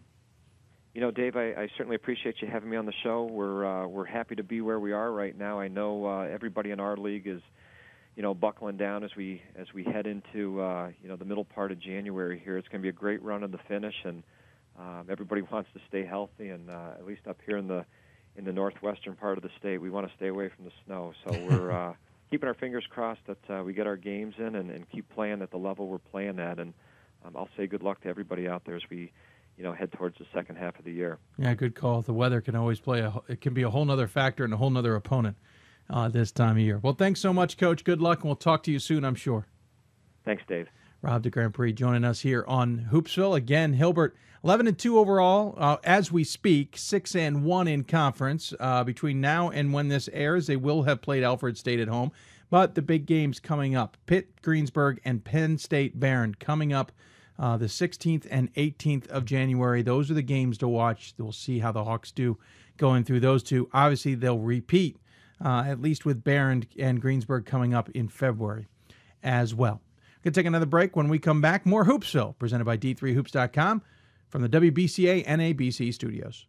Division III allows you to be able to give yourself to other things, not even just participate in them, but really get involved with them if you want to. There's a lot of interaction. It's not just sitting back, taking notes. You're actually doing hands-on things and better preparing yourself for your major. Choosing a Division III school, I've had the opportunity to develop my leadership skills and to be more involved on campus. Division III in athletics, affords students the opportunity not only to participate in intercollegiate athletics at a competitive level, but also gives them the opportunity to, engage in the other interests in their campus and in their lives outside of that sport and outside of the academics on the campus. And to have opportunity to have time to join clubs and being able to play basketball, it allows you to just be able to do everything you want to do. I wouldn't change it for the world.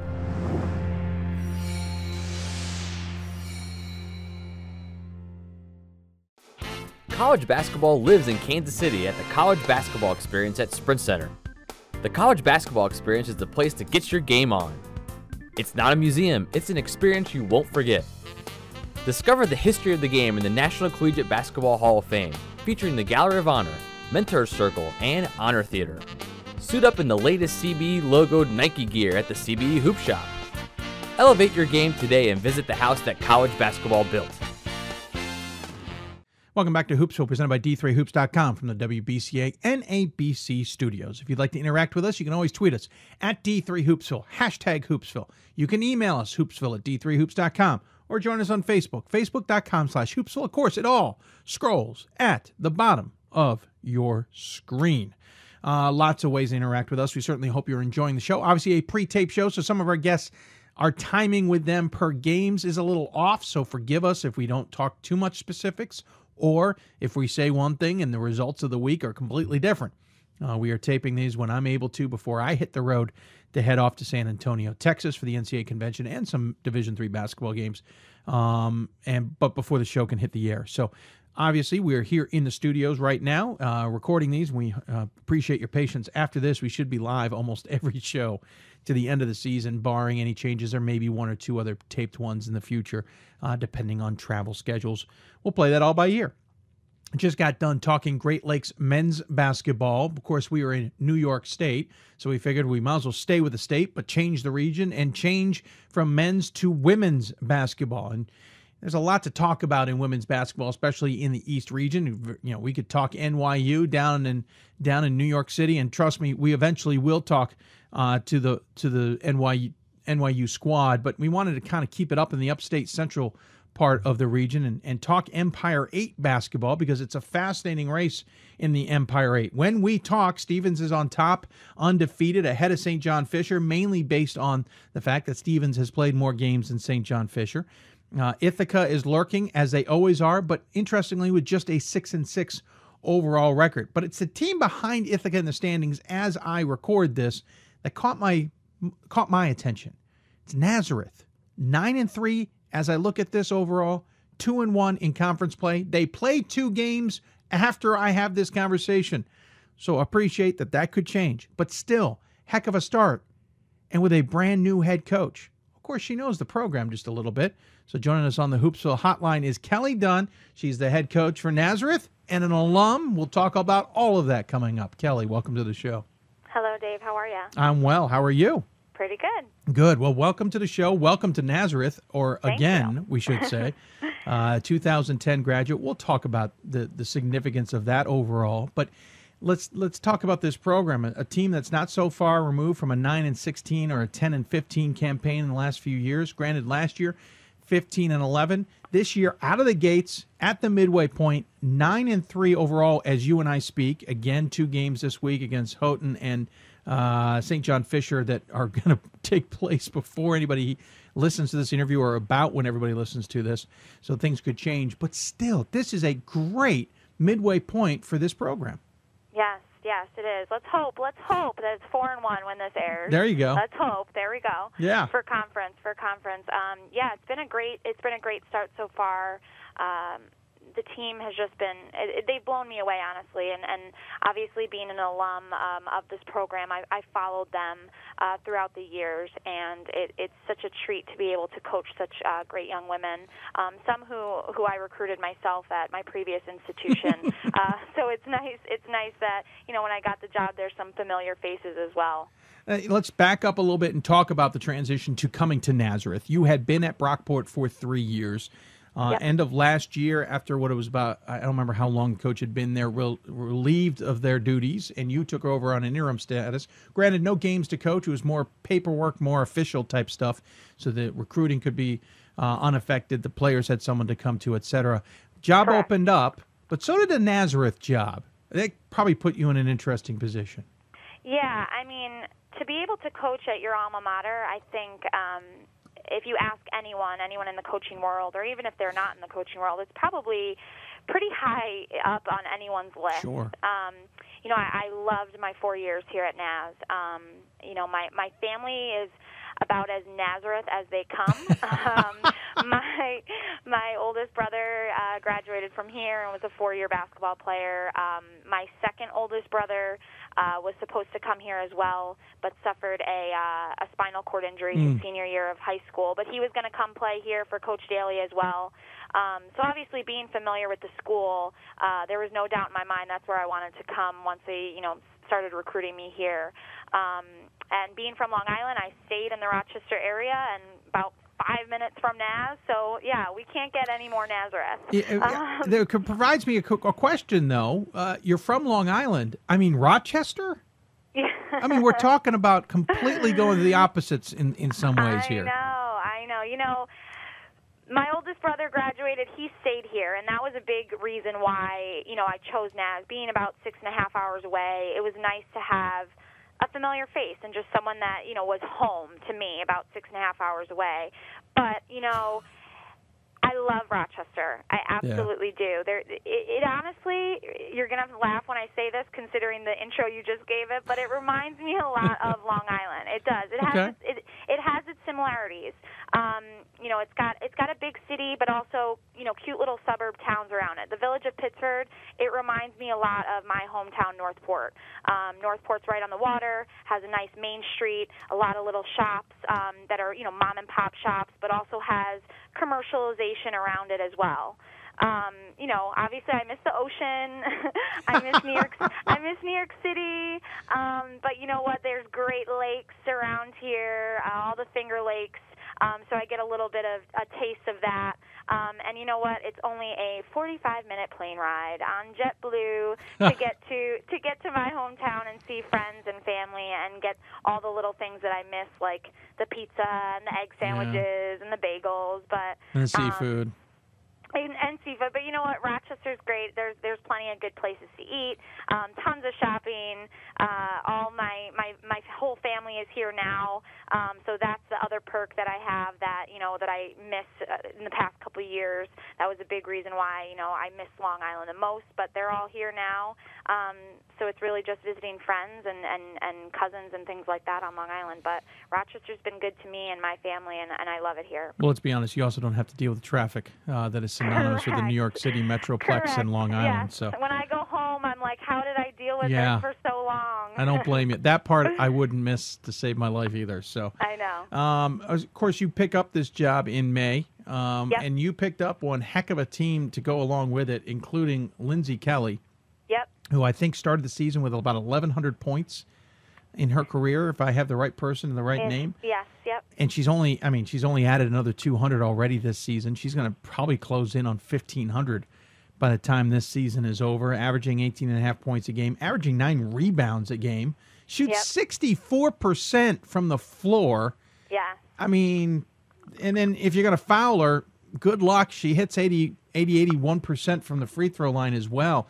Yep. Just her alone makes you guys a dangerous squad. It does, and you know what makes it even better, Dave, is she's a great kid, too. And I say that I really am lucky in terms of the team that I inherited, not just basketball-wise, but just their personalities and their work ethic. Lindsay is usually the first one here on the court. She's getting extra shots up almost every single day. She actually just left my office getting the keys for the hoops and the balls for pregame. She's constantly in the gym. She's constantly wanting to work harder, asking to watch film, asking for, just tips. That she's asking my assistant to come in here and bang her with the pad a couple times so she can get that percentage up even more. She's got great hands. It helps, too, that we have great guards right now to feed her the ball. What I love about Lindsay, too, is we actually have to yell at her and get on her in practice and in games to be more selfish. She'll catch the ball in the paint, and she can go up with it, and she's passing it out for a three, which we love, but at the same time, we'd love to get an easy 2-point layup conversion. So that's just the type of person she is. She's a team player. She's easy to coach, and she's constantly wanting to work to get better. She's 7th in the country in field goal percentage, which doesn't surprise you when it's 64%. She's top 50 in points per game at 18.5. and certainly other categories. But she's not the only one who's getting some national attention for what they're doing. By the way, field goals made, she's 29th in the country as well.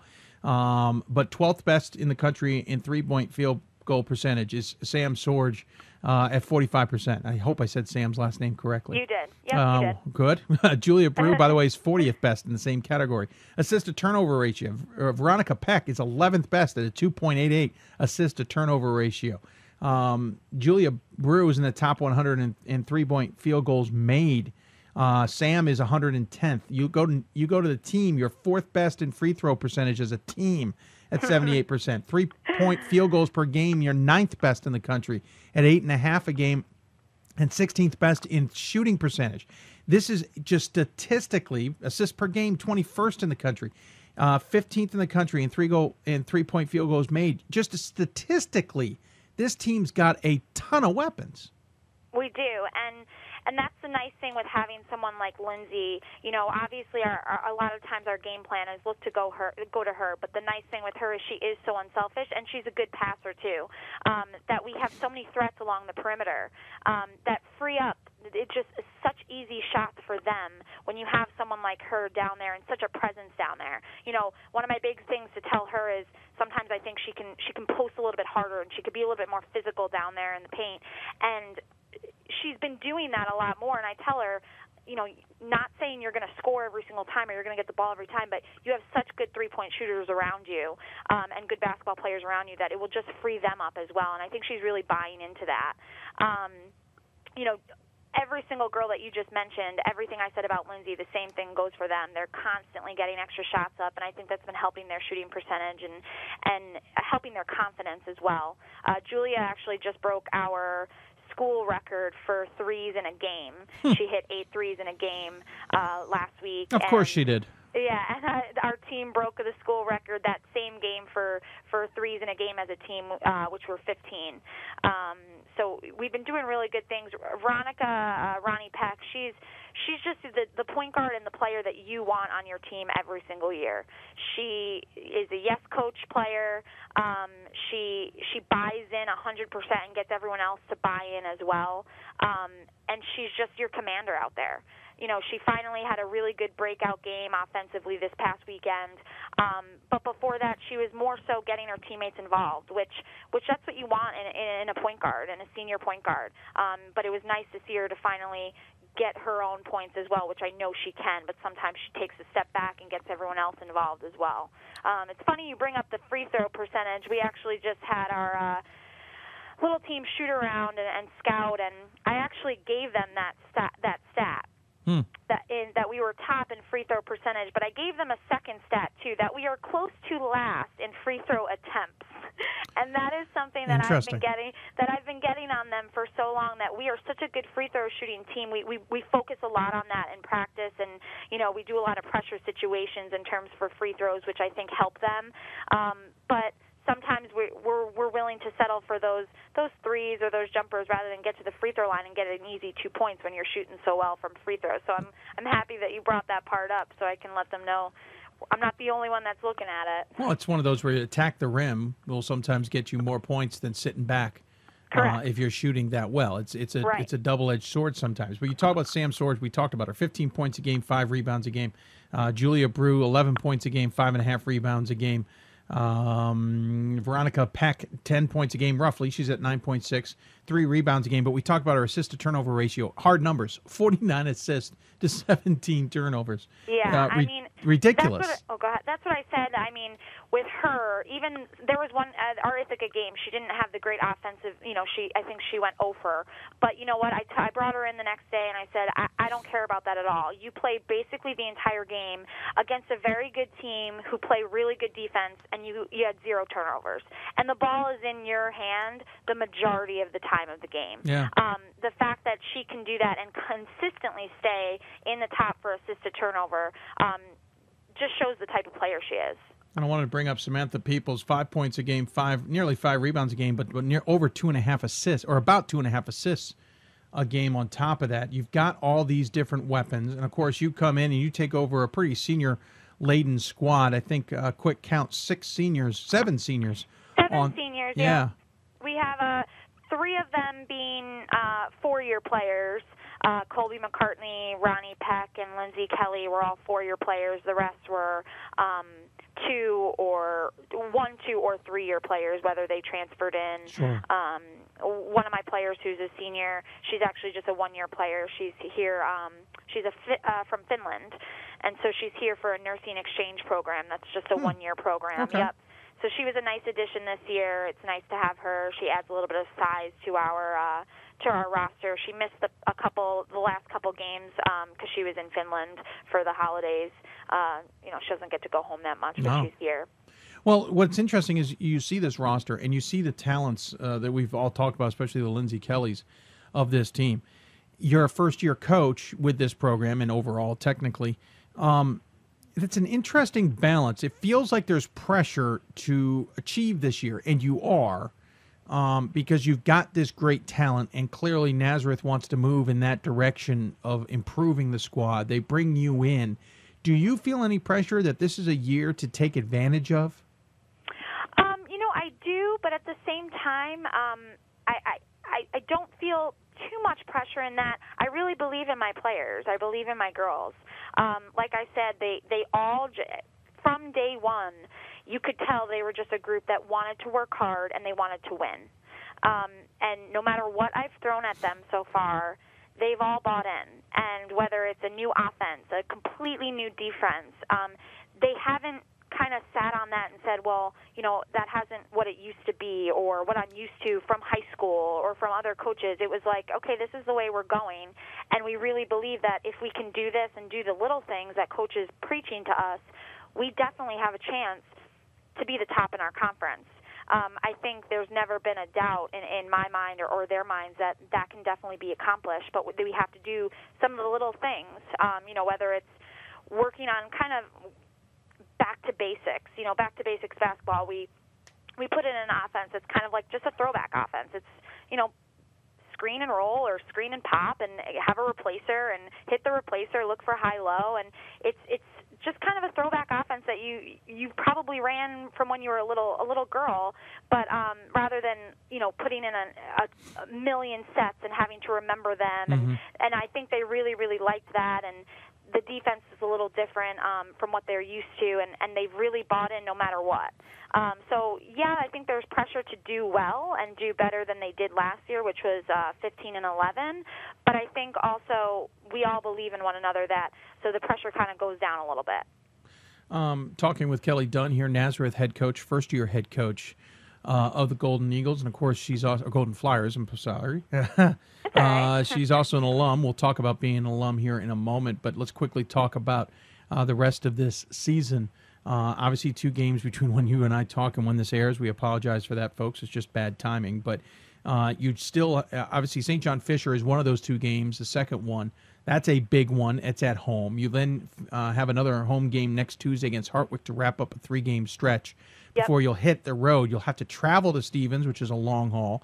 You do have Utica, which is relatively nearby. I say relatively. It's certainly closer than Stevens.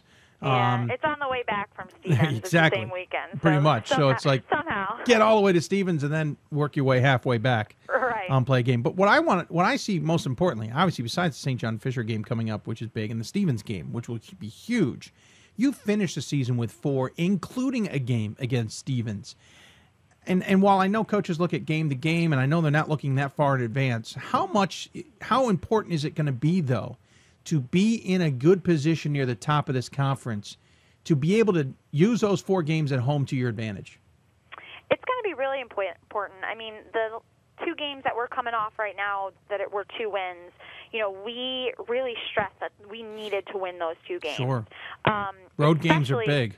Right, especially being road games, and that's kind of what we focused on. These 2 road games where we came off of a pretty bad loss to Ithaca on the road, these 2 games were 100% needed. And, we were able to come away with those with a win, but I kept stressing the fact that they were road games. So the fact that we can end the season with 4 home games on our home floor, which we always get a good crowd. The students are always really into it. We have great family that come and friends and fans. The fact that, if we are in any sort of position where we're fighting for that, fourth spot, I think it will really, really help us in terms of getting that. I hope that, come time when those games come up, that there's nothing that we have to fight for, that we're already in. We should take care of business before those games, and those games should just be nice caps off to start playoffs. Let's talk about this alumni thing. You were a 4-year starter at Nazareth. You are the career leader in about 4 categories, which granted there's some players on this team that could break those records. But, and by the way, we're about to show a picture of you playing and you coaching side by side. Oh, I know you can't see it, but you will see it eventually. You've got the same look in your face, that determination, but it looks like in the coaching picture, you are dying to get back out on the court to some degree. What's it like, though, to now be playing on the floor, or coaching, I should say, on the floor you used to play on, and furthermore, leading a squad to such a successful season in your first year? It's honestly surreal. Being back at Naz coaching is awesome. I can't even explain it, really. A lot of the same coaches are still here from when I was here, a lot of the same professors. Yeah. Well, you haven't been gone that long, Coach. You graduated in 2010. I know, but that says a lot. It says a lot about the school. It says a lot about the school. People come here and they stay here. Sure. They're not looking to leave, and it says a lot about the community here at Naz. All the other coaches are at your games cheering you on, and they're encouraging their student athletes to come there, and that's how it was when I was here, and that's why I liked it. It's a small-knit community that have each other's back, and especially in the athletics department. The fact that we still have the same announcer that announced my games, and he still plays the same music that pumped me up as a player that are now pumping me up as a coach. We just had our floor redone this summer, and it looks awesome. It looks really good. It really makes the gym just kind of brighten up and really click with everything else. It's honestly just totally surreal that I'm coaching here at the same gym, same school as playing here. Like I said earlier, I absolutely loved my 4 years here as an athlete, as a student. Great relationships with every single one of my professors. Built great friendships with whether they were on the basketball team or not. So it's nice to be able to come back and then invite other people back. Invite those girls that I played with, or invite those friends of mine that maybe were on the lacrosse team or the soccer team that are still local, and now they want to come back to Naz to kind of support me and support my team. So it's like I said, I'll say it again. It's surreal because there's no other word to describe it. You didn't, I don't think, have superfan Derek Cahill necessarily traveling with you and cheering you guys on, though, at the same time. I shouldn't even call him superfan. He's a budding coach. He is. He comes in my office all the time when he is here, and he's giving me good tips. He traveled with us this past weekend. I always say and joke around that there's no way this kid is in high school. Yeah, no. He knows more about most things than most adults, especially when it comes to basketball. I love bouncing stuff off of him, and actually he was around when I played. Yeah, he was. He was around, and it's funny. He lives in Oswego, and so it's funny to hear him sometimes talk about the SUNYAC as well. He'll call my brother from time to time and talk about the SUNYAC and the men's side. So he's all over. He's women's, men's, SUNYAC, Empire 8. He knows it all. Yeah, I'd be shocked if Derek's not deeply involved with the program at some point in his future. He's a good friend of the programs, and we know he's a good friend of Nazareth's. But you're right; he's about a friend of about half a dozen other programs up there. He is. As well. Well, I appreciate you taking the time to join us, have a little fun with us here on the season. Again, as we're talking, you're 9-3. By the time this airs, you will have at least played one, if not finishing up the second game on the schedule, and obviously plenty more ahead. And we know that purple and gold is flying pride in Rochester right now. As always, though, we give the coach the final word. Any final thoughts you want to share with those who may be tuning in? Just keep watching Naz, keep cheering for Naz, rooting us on. I think the best is yet to come. We lost a good one against Ithaca, but I think when they come back to our court, it's going to be a little different. We'll shoot a little bit better. I think we have yet to play our best in any of our games, and I think there's some good things to come for us for sure. Well, looking forward to it. Certainly fun to watch the Golden Flyers so far. Good luck the rest of the season, Coach, and I appreciate you taking the time. Thank you so much, Dave. Kelly Dunn joining us again from Nazareth. Again, team is playing between interview and air. We apologize. It's just the way things work out sometimes with schedules. We figured we had to take advantage of talking to Nazareth while we had the opportunity. Good to see Kelly with her program. Of course, the program that she led as a player, she's now leading as a coach in her first year. Big games up ahead. Empire 8 race is going to be fun to watch, and we'll keep an eye on it as well. As when we come back, we will transition. We'll kind of do a little bit of an East Region report with a team that's more in the Mid-Atlantic, and then we'll transition to the Mid-Atlantic. It's a little complicated. You're going to have to wait for us to come back to explain it. You're watching Hoopsville, presented by D3Hoops.com from the WBCA and ABC studios. More Hoopsville right after this. I used to never really talk. Ever. I was scared and shy. It was hard to look at people's faces. I was afraid if I said something wrong, everyone would laugh at me. But then I started to play golf with Special Olympics.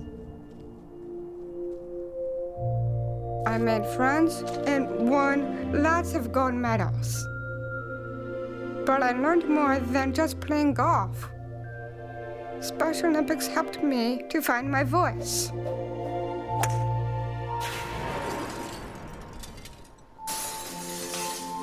And now everyone else is speechless. With every basket and every stop, the skill of elite student athletes will be on display. The sights, the sounds, the intensity of an NCAA championship. It all comes down to this moment, and the winner takes it all. Be there to share the experience with your family and friends. The 2016 NCAA Division III Men's Basketball Championship, March 18th and 19th at Salem Civic Center in Salem, Virginia. Visit ncaa.com/tickets to score your championship seats today. Welcome back to Hoopsville, everybody. Hope you're enjoying this Thursday pre-recorded show. As again, we are out at the National Convention for the NCAA and have not able to put this show on live. Appreciate all the guests who have come on the show. We still have one more guest to come, but we wanted to throw this little segment into the show.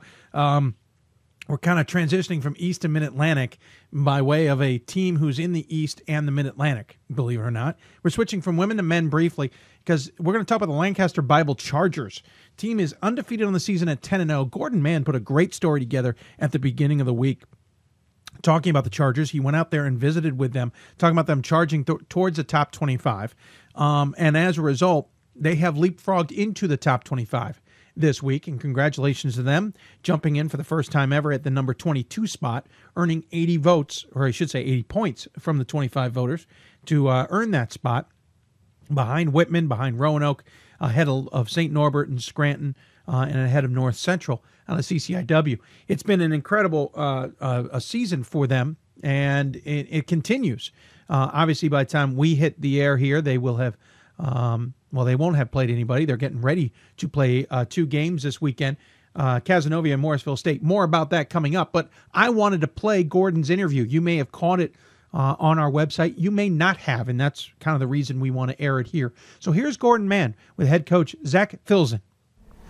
Welcome. This is Gordon Mann from D3Hoops.com as I'm here in Lancaster, Pennsylvania today, sitting down with Zach Filzen, the head coach of the Lancaster Bible College Chargers, who may be ranked by the time you see this. They're 26th in the country, if there was such a thing, and a big win today, an easy win today over Penn State Abington by 48 points, I think 108-60.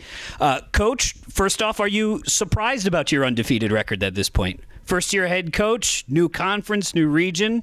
How surprised are you? Honestly, not really, and that's because I knew the talent that was coming back, the talent that we were bringing in. We brought in a couple of pieces. We were able to convince a couple of players to play that weren't planning on it. So I knew that was kind of going to lead to a perfect storm. I thought we could be really, really good. I knew obviously the Messiah tournament was going to be a challenge where we played F&M and Messiah. So I wasn't sure if we get through it with the win, but I'm pleased. I think we're playing pretty well, and we still have a long way to go, but I'm excited about where we're at. So a couple of weeks ago, I'm writing the front page story, and I'm flipping through the scores, and I see this Franklin and Marshall Lancaster Bible score, and I think, someone put it in backwards. Yeah. Or someone got it wrong. So I'm checking all the web pages, and I see, no, that's right. Lancaster Bible beats Franklin and Marshall. Today, Glenn Robinson is going for his 900th win, so those who follow the Division III certainly know about their success. I got to imagine that's your biggest win of the season to date. Is that the best you've played? It was a huge win. I mean, it was a huge win for our program, for the school. I think it got LBC, Lancaster Bible College, out there a little bit, so more people know about us. So it was a huge win. I'm not going to deny that. They have a heck of a program. Coach Robinson's had a heck of a lot of success. Respect what they've done, and definitely a program we can look up to. So as far as the biggest, yeah, I would say it's the biggest. I think we've played, there's glimpses we've played just as well. I think we've played better at times, and we're just continuing to try to just take steps in the right direction. So I'd say we played obviously very, very well against them, but we still have a long way to go. Now, you and I were talking about different conferences. For folks who don't know, Lancaster Bible is in the Northeast Athletic Conference, the NEAC. It's a big conference. It's got 13 teams. It'll have 14 next year when St. Elizabeth adds its men's program. It's a big conference geographically. It goes from Gallaudet in Washington, D.C. up to the Buffalo region where you played your college basketball. And it's a very condensed schedule. You guys play, I think, it looks like almost every other day once you get in to the conference schedule. You play everybody. You play a lot of games. You play a lot of them, pretty well after the holidays. How does that affect you guys as you prepare, knowing, I mean, it's almost like an NBA schedule. This is not college football. You're not playing once a week. Yep. We were fortunate enough to have some time that we're just finishing now where we had one game a week and we were able to shore up some stuff and really improve, and coming out of Christmas and some time to have a lot of practice. So I think my guys, us as a team, we're ready to play a lot of games. Right. It's time. It's time to get after it, compete a little bit. So I think we're excited for it. We're ready for it. Obviously, it's a ton of games in a short amount of time, which means we got to keep them rested. We got to find ways to keep them fresh and continue just to get after it. But they're players. It's a player's dream. That many games and that many days. They're excited about it. They're young, so I think we'll be all right. The other unique thing about LBC is, and I know you weren't here last year, but last year the team loses in the finals, in the conference finals, doesn't go to the NCAA tournament. So they actually go into another tournament, the NCCAA, and win a national championship. I saw the banner when I came into the gymnasium. Can you tell folks, because folks are saying, okay, what's the NCCAA? Tell folks what that is and how the dual membership affects the program you build here. Yep. The NCCAA is National Christian College Athletic Association. So in addition to being a Division III NCAA member, we're also now we're Division I NCCAA member, which means if we don't win the tournament championship or don't make the NCAA tournament, we have another one if we qualify that we can go to and fall back on. So it's a great tournament. A lot of schools are obviously very similar to us, Christian schools that from around the country that you're able to go play and compete against, which I know they were happy that they had the opportunity to keep on playing last year. So it's a great organization. Obviously, to be completely honest, we want to reach the NCAA tournament for the first time in our program history, so that's kind of where our mindset is, but it is a really good option too. How do you qualify for that tournament? Do you have to play a certain number of teams from the NCCAA? And I know there are a handful, maybe Valley Forge and a couple other in this area who have dual membership, but my sense is that most of them are Faith Baptist, Baptist Bible out of Missouri, a lot of schools in the Midwest. So how do you manage to qualify for that tournament? It's not as much teams you play. It's more kind of winning percentage and record. Okay. That's kind of how they figure it out. So that's kind of how you get in. That's how you qualify, is by having, I think 17 wins or 18 wins. I got to kind of freshen up on what the qualification is for this year. But that's, I think, what it's been in the past. So let's talk a little bit about your team here today. Williams, your point guard, your leading scorer, very smooth stroke, not afraid to shoot from deep. Your team as a whole, you really stretch people the whole distance of the court, and you were taking some threes from the front court of the volleyball. If you look at the volleyball lines, talk a little about Williams and talk about your style of play. So Bryce Williams is from Minnesota. There you go. I didn't know him before I got the job, but I heard about him. Heard he was kind of looking for a spot, so we were able to kind of recruit him out here and get him out here. And he's had a lot of success before he came out here. I knew what we were getting.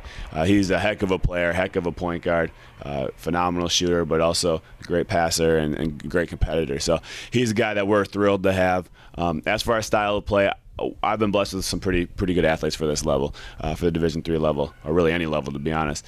And we just kind of were able to create a system based on a lot of different ideas that I've seen from different people. That's fast-paced, that gets up and down, gives guys confidence to shoot if they're open. Right. Sometimes they shoot when they're not open, but sometimes we got to work on that. We got to live with that a little bit too. But we want to play fast. We want to get up and down. There's a lot of different things we want to do in transition when it comes to secondary options. And then if there's nothing there, we have spread the floor and let guys kind of make plays right on the opposite. Now, Zach Freeman, who's your sports information director here, does a real nice job with the website, and he's got a great quote in your bio that I like. It says, "I'm 26, but I've been around basketball for 20 years." So folks in Minnesota may recognize the last name or recognize you, but tell folks a little bit about your background. So I was the son of a coach. My mom was the coach. She was at Carleton College in Northfield, Minnesota. She was an assistant at the Division I level and a couple other places as well. But that's where the majority of her time as a head coach was, and she had a lot of success there. Won like 5 conference tournament championships, won the NCAA tournament a bunch of times. So she's a very, very good coach. And from the time I was little, from 6, 7 years old, I was going to practices.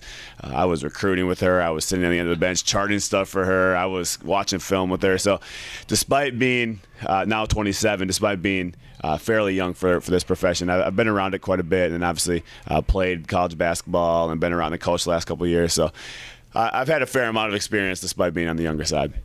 Now, you're from Minnesota, from Northfield. You coached in Minnesota last year at Northwestern. Yep. Not the Northwestern in Illinois, the Northwestern in Minnesota. Yep. Tell folks how you found your way here to Lancaster, Pennsylvania. So in the spring of last year, looking at different coaching openings and jobs, and the men's coach there, I was on the women's side, the men's coach, Tim Gross. Sure. He knew or saw that this job opened up, and he knew Pete Beers, the AD here, a little bit, and then Matt Hill, the AD at Northwestern, knew Pete Beers really well too. So they gave him a call on my behalf. Was able to kind of get my name in there, go through the interview process, and have a few conversations, fly out here, and obviously went pretty well. And thrilled to be out here. It's a great spot. You scanned through the roster before you come, and I saw Pete Beers' name on the roster. I thought, wait, isn't that? And it is. It's the head coach. What's that like having him as an assistant? It's a blast. He's been great. He's been the athletic director. Yeah. It's a funny dynamic. I guess I'm sort of his boss in some situations, and he's my boss too. But he's been phenomenal. I mean, he's been fully supportive. He compliments me really, really well. We push each other. He provides good insight, but also trust that I kind of have the final call and make the decisions, and it's worked out really well. I'm thrilled to have him. So as you and I are sitting here, there's a couple hundred teams in Division III. There's 6 on the men's side that are undefeated. There's one that's not ranked, and it's you. So as you guys were walking through the handshake line, I don't know if you heard it, but someone from your student section shouted out, "When are we going to be ranked?" So the answer could be Monday. It could be as this thing airs. You answered this for your local reporter earlier. What would it mean for you guys to be ranked for this program? I'm not going to lie. It would be a huge honor. It would be something that the coaching staff and the players would be very excited about. The school would be excited about, just because it'd be the first time it's ever happened. Right. Like I told the other reporter, there's much higher things we want to accomplish, and the guys realize that. They realize being ranked in the grand scheme of things is really not that important. But it would be a huge honor, and we would be really excited about it. I think we have for lack of a better word, a resume that looks pretty good for that right now, and I think we have a team that is at that level, but we just need to keep on getting better. And ultimately, it's where you finish. It's not where we're ranked in the middle of the year, and we want to be a team that can be dangerous when it comes to March. And last question for you. The biggest game on your schedule may be next Saturday on the road at Morrisville State, along with you guys, one of the better teams in the conference. It's a long trip. How do you prep for that? Well, we got to get ready for Cazenovia first, because obviously in this at this level of college basketball, anyone can be anyone on any given night, and if we don't come ready to play, they could beat us too. So we want to just keep on getting better. I think then obviously if we were fortunate enough to get that win, Morrisville is a big game for kind of home court in the conference tournament down the road and things like that, if we're both fortunate enough to get there.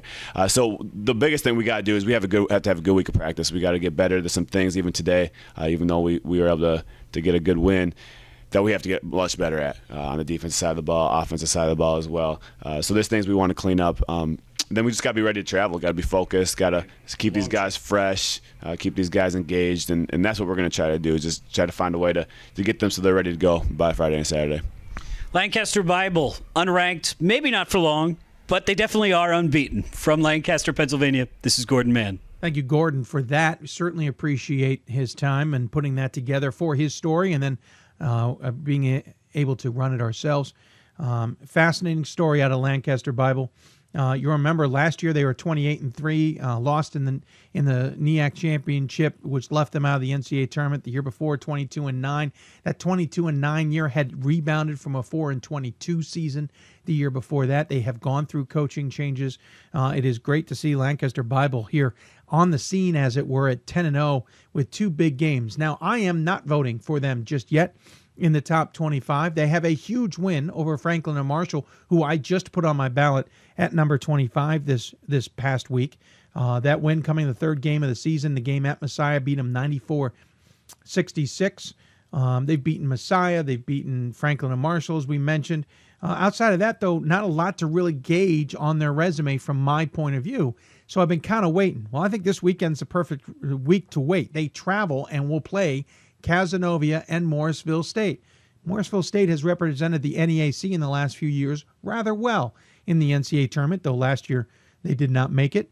I kind of want to use them, while certainly not Morrisville State of 2 years ago compares to Morrisville State now, but Morrisville State has a very good season themselves, or a solid season, I should say. I want to see them get through this weekend. If they get through this weekend unscathed with 2 more wins before coming home to play a couple more and kind of going back and forth in conference play for the rest of the season, I'm going to be much more interested in voting for them on my top 25. But my top 25 is a mess to begin with. I have probably 70 teams I am considering in some way, shape, or form, whether they're in my top 25 or deserve to be in my top 25 or on the outside going, hey, maybe I should be there. There's a lot of teams to consider. Lancaster Bible is one of them. They are on, I would say, the short list to make it. But then again, that short list may be longer than I want to admit to. There's a lot of teams. I want to see them get through this weekend. They are one of several teams, as I mentioned in the beginning of the show, I want to see get through the weekend before I vote for them. I want to see how they do. Thank you again to Gordon. I appreciate that. Lancaster Bible is located not that far from Franklin and Marshall in the southern central part of Pennsylvania, which is really mid-Atlantic region for everybody else. But because they play in the NEAC, they are an East region team.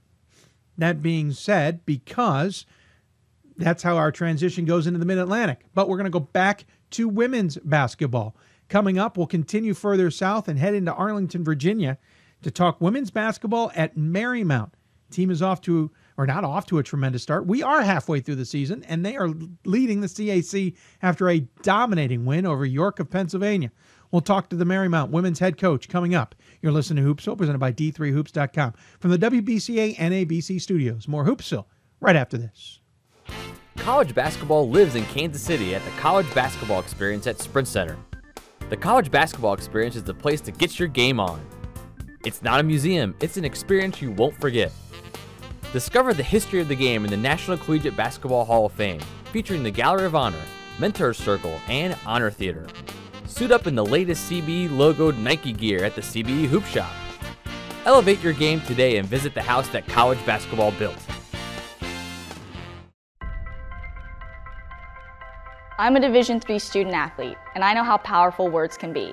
The term gay doesn't mean stupid, lame, or less than. So I pledge to speak up if I hear the term gay used in a derogatory way or any other homophobic terms. If you can play in Division III. I'm a Division III student athlete, and my teammates unconditionally accepted me as part of their family.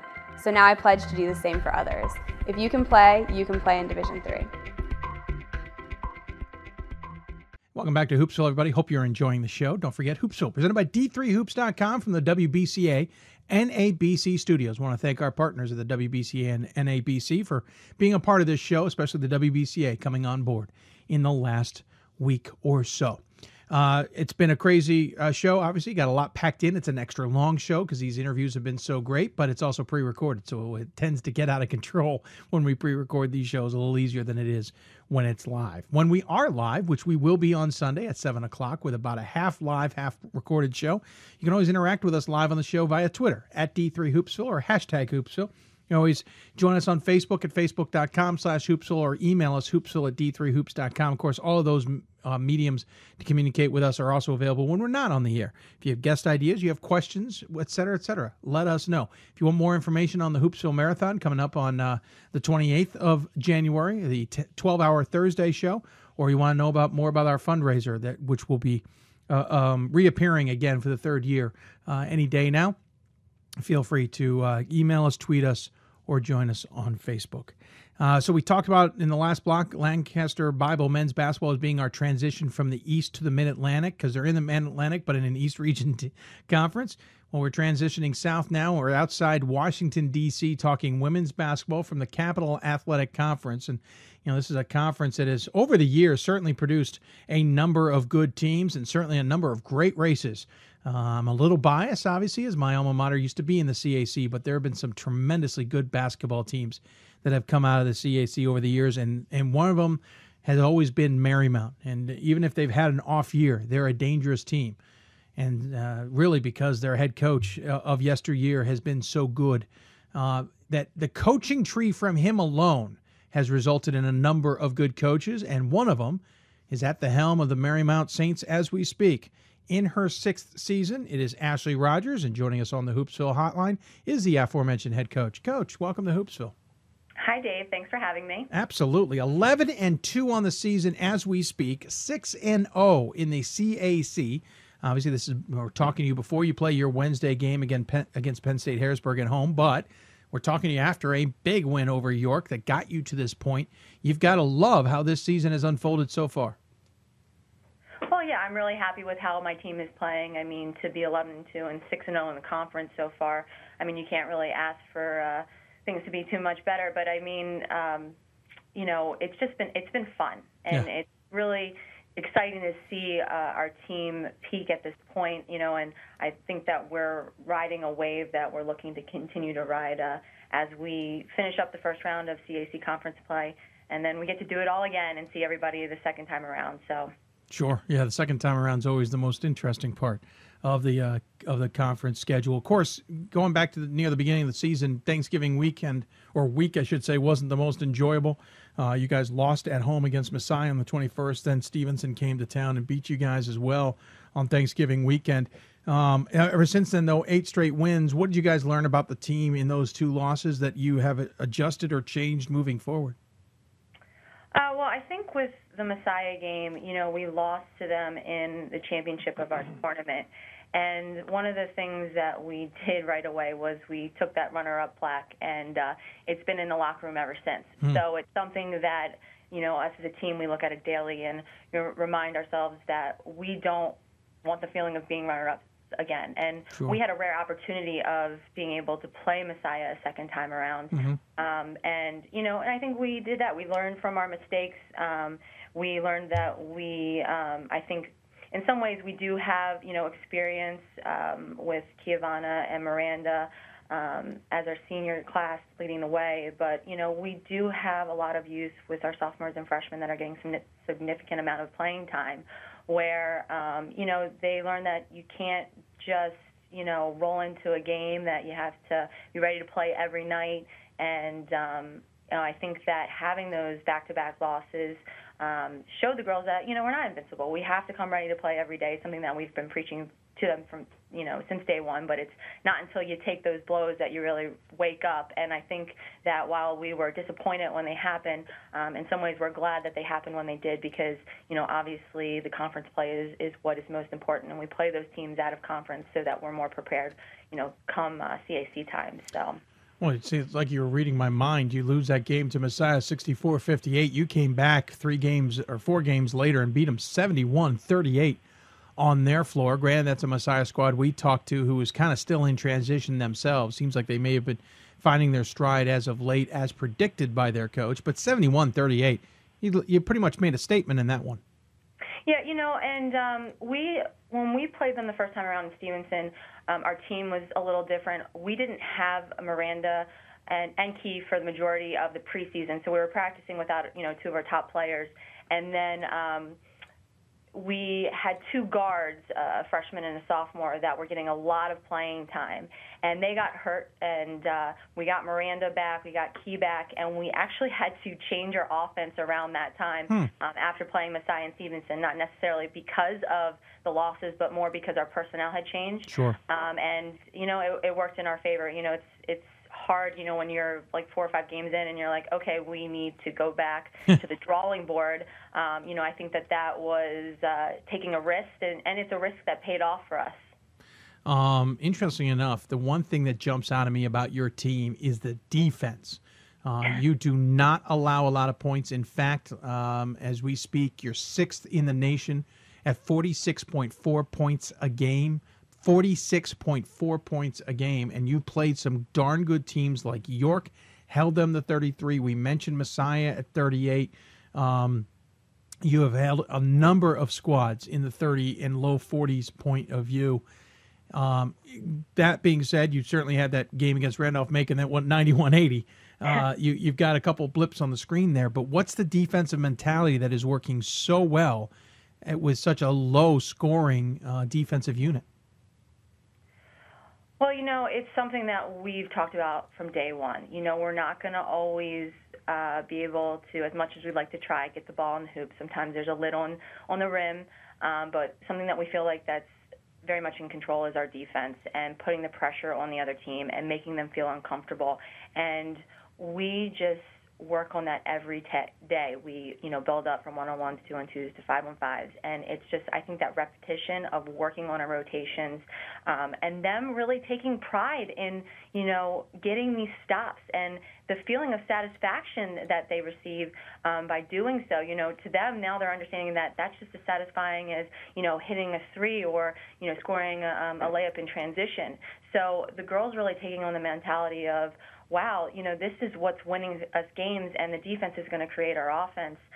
It's something that we've really talked about from day one, and we've just built that trust with them each day and each practice that goes by. So it's something that we take, great pride in. And I think that a lot of it has to do is we have a pretty tall starting lineup, and we have 2 posts that I think it's difficult for other teams to match up with at this point. And, with Nicole being about 5'11", 6 foot, and Miranda being about 6'1", and then we have Kiavana, who's a 5'11" guard. I mean, it's really difficult when you're driving the lane and you have these girls who are there protecting the basket, and they're like walls. Their arms are straight up. They're making it difficult for you to get to the basket. I mean, I felt like, just the York game being the most recent game, I think that every time that they tried to go to the basket, they had, not just one, but they had 2 or 3 Marymount girls that were there, and we were in our correct rotations. Our hands were up. We're getting deflections. Nothing really seemed easy for them, and that's what we want to do to all the teams that we play against. We want to make them feel uncomfortable. We'll talk about the team in a second, but back to that York game. This is a squad. York comes in, granted, an off season last year for Betsy Whitman's squad at 12-15, but they're back to where we normally see them. Yeah. They were 11-1 coming into that game. They normally average, in the 70s in scoring. They had put up 80 points on Salisbury the game before that. They had put up a ton of games in the 70s and 80s. You held them to 33 points. That's an incredible number when it comes to it, especially a surprise to me when I looked at it. And the game was at York, which is always a tough place to play. I would agree. It isn't easy going into York and playing Betsy's teams. I mean, she always has them well prepared. I don't want to take anything away from them, but I really do. I feel like we've hit our stride, and that, from our height to our matchup problems that we create, that we're really limiting teams to one contested shot, and we get that ball and we look to go. Well, something else that jumps out at me is you're 16th in the country in rebounding margin at nearly 10 to your advantage. You're 36th in the country in steals per game. You're 29th in the country in forced turnovers, 30th in the country in just flat-out steals. Obviously, it's the defensive side of things that are driving the ship, but it's certainly transitioning into the offense very nicely. I would imagine that the defense is playing so well right now, there's less pressure on the offense, and so it kind of just flows instead of feeling like you got to score. In some ways, that's absolutely true. I mean, if you looked at the beginning of the York game, we were getting, stop after stop, and we were looking to transition and score. And I think the adrenaline of the game and our nerves got the best of us, because I think we had like 7 turnovers to start out the game. Oof. And I'm not saying, I think, York's transition defense had some things to do with that. But at the same time, we were making some careless passes. And I think that, that we were so excited in getting those stops and hitting our rotations and getting the ball and looking to go that, we had some poor passing and we weren't able to connect. So once we settled down and we realized, okay, our defense is where it needs to be. If we can't score, out of the first primary transition, we need to settle down and we need to run our offense. And you're exactly right. I mean, if we're not scoring off of one of our options, we are really focused on going to the boards and getting those rebounds. So, I think that has something that we've focused on and has worked really well for us. Talking about your team, as you mentioned, the height. You got 3 players listed at 5'10". You've got another at 6 foot, another at 6'1". You even have a scattering of 5'9", 5'8" size. You are a taller unit, to be sure, and you're a unit that is got certainly some senior leadership on it, as you've got 4 seniors on this squad. But it's really somewhat of the youth that is stepping up to the plate. I hope I say Nicole's last name correctly. Viscuso. Sophomore at 15.5 points a game, hauling in over 8 rebounds a game, handing out an assist and a half and getting a steal and a half. She's actually from my neck of the woods up here, famed Hereford High and Hereford Zone up here in Phoenix, Maryland, which has a whole nother meaning in terms of winter. Hereford Zone's a special place. But then you got a senior after her in Kiavana Lacey at 14.2 points a game. She's hauling down 6 rebounds, handing out 2.5 assists, getting 2.5 steals a game. Those two are certainly the big number ladies on the squad. But you've got another senior, Miranda Crott, who's contributing. Leah Hurst, the sophomore, contributing. Tiffany McQueen, a freshman, contributing. You're getting a lot of classes and a lot of different places of contributions on this squad, and that's got to help the offense as well. Yes, I mean, I'm not complaining at all with the threat that we have. But, and I mentioned this earlier. I mean, we don't just have one post. We have 2 posts. Yeah. And we create matchup problems with that. I mean, Kiavana Lacey and Miranda Crott, I mean, they, we got a conference championship their freshman year, and I think that something they're really pushing for and working hard for is to leave on the same note that they came in with. And they're doing a great job in leading the team, and Key is really our glue. She's our heart. She's been a leader since her freshman year, and the team really responds to her well. She's not afraid to do the dirty work. She's going to take the charges. She's in there with, 2 or 3 girls from the other team, fighting for rebounds. And she's one that her defense is creating our offense and her own offense at times. I mean, I've really never seen a player who's able to get a deflection, tap it to herself to lead herself for the layup. I mean, if it's possible, she got a steal, assist, and a basket all in one possession. And, if you only really understand that if you've seen her play.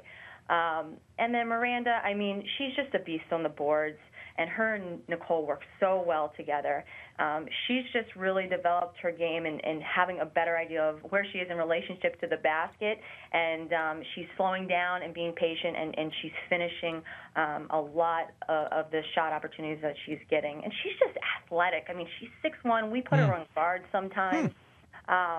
So, it's really difficult for some of the teams that we're going against if, we put her on a shooter for their shooters to get shots off. And then Nicole, oh, my gosh, she has emerged as a force to be reckoned with. She really needed her freshman year to understand the concepts that we were teaching and really kind of lay the foundation. But, she worked her tail off in the summer, and she developed her moves. to help her execute more consistently. And, she's got a tough turnaround in the post that's been difficult for our opponents to defend. And, she's able to also hit a 15-footer, so she's kind of got some inside-outside game. You played at Marymount, graduated in 2003. You knew this CAC when it certainly was in its heyday and kind of transitioning into yet another great series of talent. And height has always been kind of the secret weapon, I think, of the CAC. Granted, Liz Hickey came along after you were in play, but you probably saw her play. There was certainly plenty of height in the conference when you were around as well. It seems like that's the bread and butter of a good CAC squad, especially on the women's side. If you can have a really good post or two and some guard play to offset that, you've got a dangerous team. Yeah, I would agree. And I think that someone that I didn't really mention, and she is what makes our team go, is Leah Hurst. As you mentioned, she's only a sophomore, but she started in every game last year as a freshman, so she does have some experience, more than some of the other girls on the team. But she does an amazing job of just setting up her teammates, and she's somebody that gives us an outside presence, and she does her ability to get to the basket, but at the same time making the reads and setting up Key, Miranda, Nicole. She's very talented in that way. She reminds me of Caitlin Fisher when she does that. You've got Caitlin Fisher, nice reference. You got Mary Washington coming up. You got Salisbury coming up. Obviously, those two teams have represented the CAC over the years. Obviously, Salisbury last year, though, they've lost a lot of talent. Those are the big ones in the immediate future. How important is it to keep this run going and at least get the win at home against Mary Washington? Even if you were to trip up against Salisbury, it's a road game. How important is it at home, and how important are these two games coming up? Well, every game is important, and we're really just trying to focus on the next big game. Sure. We're not trying to get ahead of ourselves. I know it's what every coach is pretty much going to say. Absolutely. But it's true. Like you can't look past anybody in our conference. And as I mentioned, I think my girls kind of did that a little bit early in the season when we encountered those losses to Messiah and Stevenson. And I'm hoping that we learned from them. And I think in some ways that we did, because with Christmas, when we came back from Christmas break, we talked about how this is very similar to when we came back from Thanksgiving break. We had Stevenson, and we had lost to Stevenson at home, and we wanted to make sure that we didn't do that again with conference play. So I think that every team from top to bottom in the CAC is difficult. Yes, Salisbury, lost some key players to graduation, but heck, Kelly's got them playing so well. Oh, yeah. And Mary Wash is always going to be tough year in, year out. So, for us to, look past one, over the other, that would be really dumb of me as a coach to do. So we're just going to focus on that next game. We're going to keep focusing more on our game goals. Our long-term goal is, we want to contend for a CAC championship, but in order for that to happen, we have game goals that we're trying to tackle, and we're doing that with our defense and our rebounding and our assists and our turnovers and our free throw shooting. We're leading the conference in free throw percentage, and I'm pretty proud of that as well. So. But how crazy is this conference? It's you guys, York, Mary Washington, Christopher Newport, all, when we're speaking, at 11-2 out of overall. You're at 6-0. York and Mary Washington 5-1. Christopher Newport 4-2, tied with Salisbury, who's 8-5 overall. This is a huge group of very good teams, especially over the years. Marymount, certainly over its history, has been a solid program. Betsy's got that team at York almost perennially at the top of the CAC now. Mary Washington, even when they're having an off year, is a dangerous squad. Christopher Newport entering the conference pretty much coming off of Final Four appearances. And now Salisbury, who has reemerged in the mix. This is a top-heavy conference that is filled with talent. Yeah, in any given night, someone can knock each other off. And I think that's what's kind of hurt us in the past as a conference because, we have those nights where, someone's got a nice little win streak going, and then somebody comes in and beats them, and then somebody else starts a win streak, and then somebody comes in and beats them. Last year, we were the only team in the conference to beat Salisbury. Yeah. And, that's something that I know we were really proud of as a team. But, looking at this year, I mean, we have 5 teams that you just mentioned that have either been in the top 25 or have received votes for the top 25. Mhm. Yeah, it's a pretty darn competitive Yeah. conference, and it's just going to get harder each game. That next big game is just going to be just as hard. Of course, the bar was set by the great Bill Finney when he was at Marymount. You played under Bill.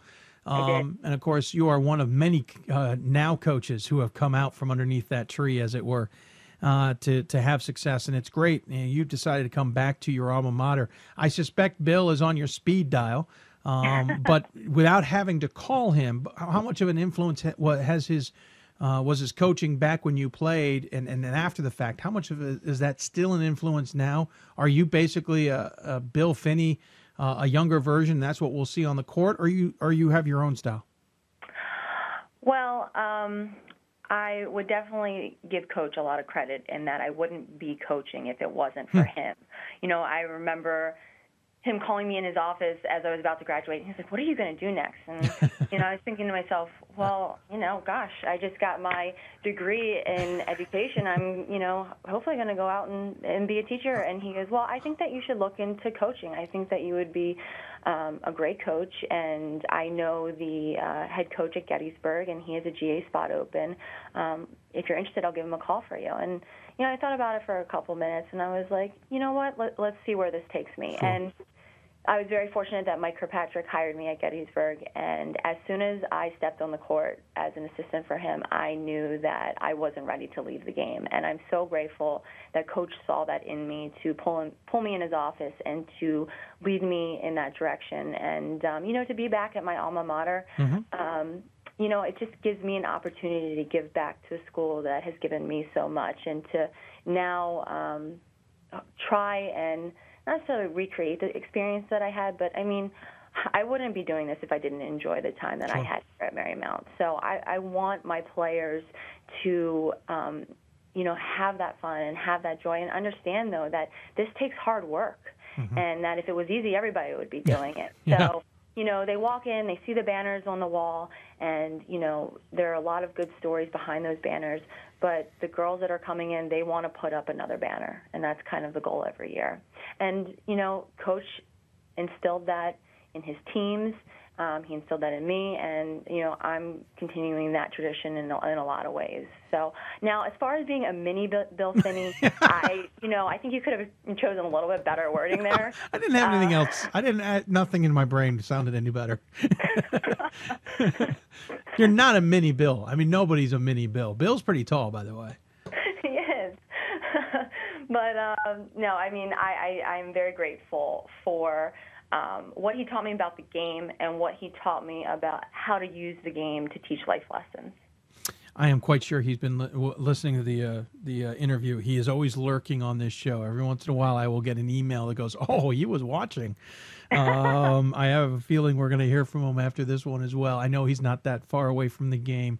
He ends up being a great resource when we need him. So hello to Bill. While we got the opportunity. Another little twist for you, 2 of them actually, is you will be going into the Hall of Fame for Marymount coming up this spring. Certainly well-deserved. You were a 4-year starter, 2-year captain, and all-Capital Athletic Conference member. You helped get this squad to the Final Four your junior year. Well-deserved. Congratulations on that. What's that honor mean to you? Well, thank you. In some ways, it was a surprise. I didn't expect it. I was told in the middle of December, where I'm focusing on the next game, and I get a call from my assistant coach. And, by the way. Steve Wicker, he goes, well, I think you know why I'm calling you. And I was like, no, I have no idea. Do you have somebody that I should be recruiting? And he's like, no, you're going to be inducted into the Hall of Fame this April. And I was really caught off guard. Like I said, this is so much fun, and the memories that I have with my teammates and with Coach, they're just so valuable and priceless that I am thankful that the committee thought highly enough for me to go in this year. So. Well, it's certainly a great honor for you. The other interesting twist is you don't see this a lot in college basketball in general, but especially the Division III level, though it's happened. Catholic certainly had it work out pretty nicely when the husband and wife were both coaching basketball programs. It was the Lonergans back in the day for Catholic. For Marymount, it's now the Rogers. As your husband, Chris, coaches the men's basketball team, I assume there's a little bit of I kind of know you two. There's got to be a little bit of a rivalry back at the house. Absolutely. I can only imagine what that's like. I mean, we do what we do because we love it, but we also love the part of competing. But, Sure. you know, here's the thing. As much as we are very competitive people, we're very supportive of one another. Yeah. Well, I and to have kids on top of that, I know makes it challenging. I tip my hats to you guys. I can't imagine both coaching and having children. I'm having trouble just having children myself with my wife. The balancing is crazy to begin with, but congratulations. I do want to encourage you guys, if you ever want to take a nice trip to somewhere in the middle of the Christmas season, that you two are welcome to come to the D3Hoops.com Classic. It'd be great to have both Marymount squads there, wouldn't it? Yeah, we would love to do that. That'd be a nice family trip on top of it all. Well, hey, Ashley, thank you so much for taking so much time to talk about Marymount basketball. It's certainly the CAC is going to be it's always worth watching. This year, it is going to be exciting to watch all the way down to the end. As always, though, we give the coach the final word. Any final thoughts you want to share with those who may be tuning in? Well, Dave, thank you for what you do. I'd also just like to take this opportunity to thank the Marymount community, from our fans to our parents to the president, President Schenk, our new athletic director, Jamie Reynolds. I mean, we are very fortunate to be able to do what we do here at Marymount, and we wouldn't be able to do it without the people around us. So I'm very grateful to them, and I'm looking forward to, you know, the next game that's coming up. So thanks, Dave, for your time. Absolutely. Congratulations yet again on a great start. I keep saying that. We're halfway through. Great mark to the season so far, and we'll talk to you soon, I'm quite sure. Okay, thanks, Dave. Ashley Rogers joining us here on the Hoopsville Hotline again as we talk to them. 11-2, 6-0 in the CAC. They can't leave that number one position at worst. If Penn State Harrisburg were to trip them on Wednesday, they're still tied for first in the conference. But that is a 5-horse race that is going to be worth watching. I'm surprised there's not more top 25 voters buying into some of those teams. You got some great coaches there who are doing some good things, those who've been there a while and those who are young. Ashley Rogers certainly fitting into that group. I'm sure we're going to be talking to a lot of CAC women's coaches the rest of this season. We're going to take another break. When we come back, we'll wrap things up. We'll go back out to Texas, where I am now transitioned to, and get a wrap-up of the show out there. You're listening to Hoopsville, presented by D3Hoops.com from the WBCA NABC studios. More Hoopsville right after this. Division III schools offer academic scholarships instead of athletic scholarships. This really puts the focus that the student athlete needs to maintain that GPA. I did receive a non-athletic scholarship upon entering school. I got the presidential scholarship, which was huge for me. I think there's more opportunities for academic scholarships in Division III. A lot of people pick schools just based on the sport and don't get that experience. Being a Division III athlete and developing my leadership skills has definitely put my name out there and helped me get more recognition on campus, but more recognition nationwide. I did win the Jostens Trophy, which is based on leadership, academics, and then how well you do on the court. I'm also the Schwartz Scholar of my class. Schwartz Scholarship is basically a scholarship that is given to a student who's identified as a likely leader. And the end of the day, it won't matter how they play on the field, it will matter how they do in the classroom.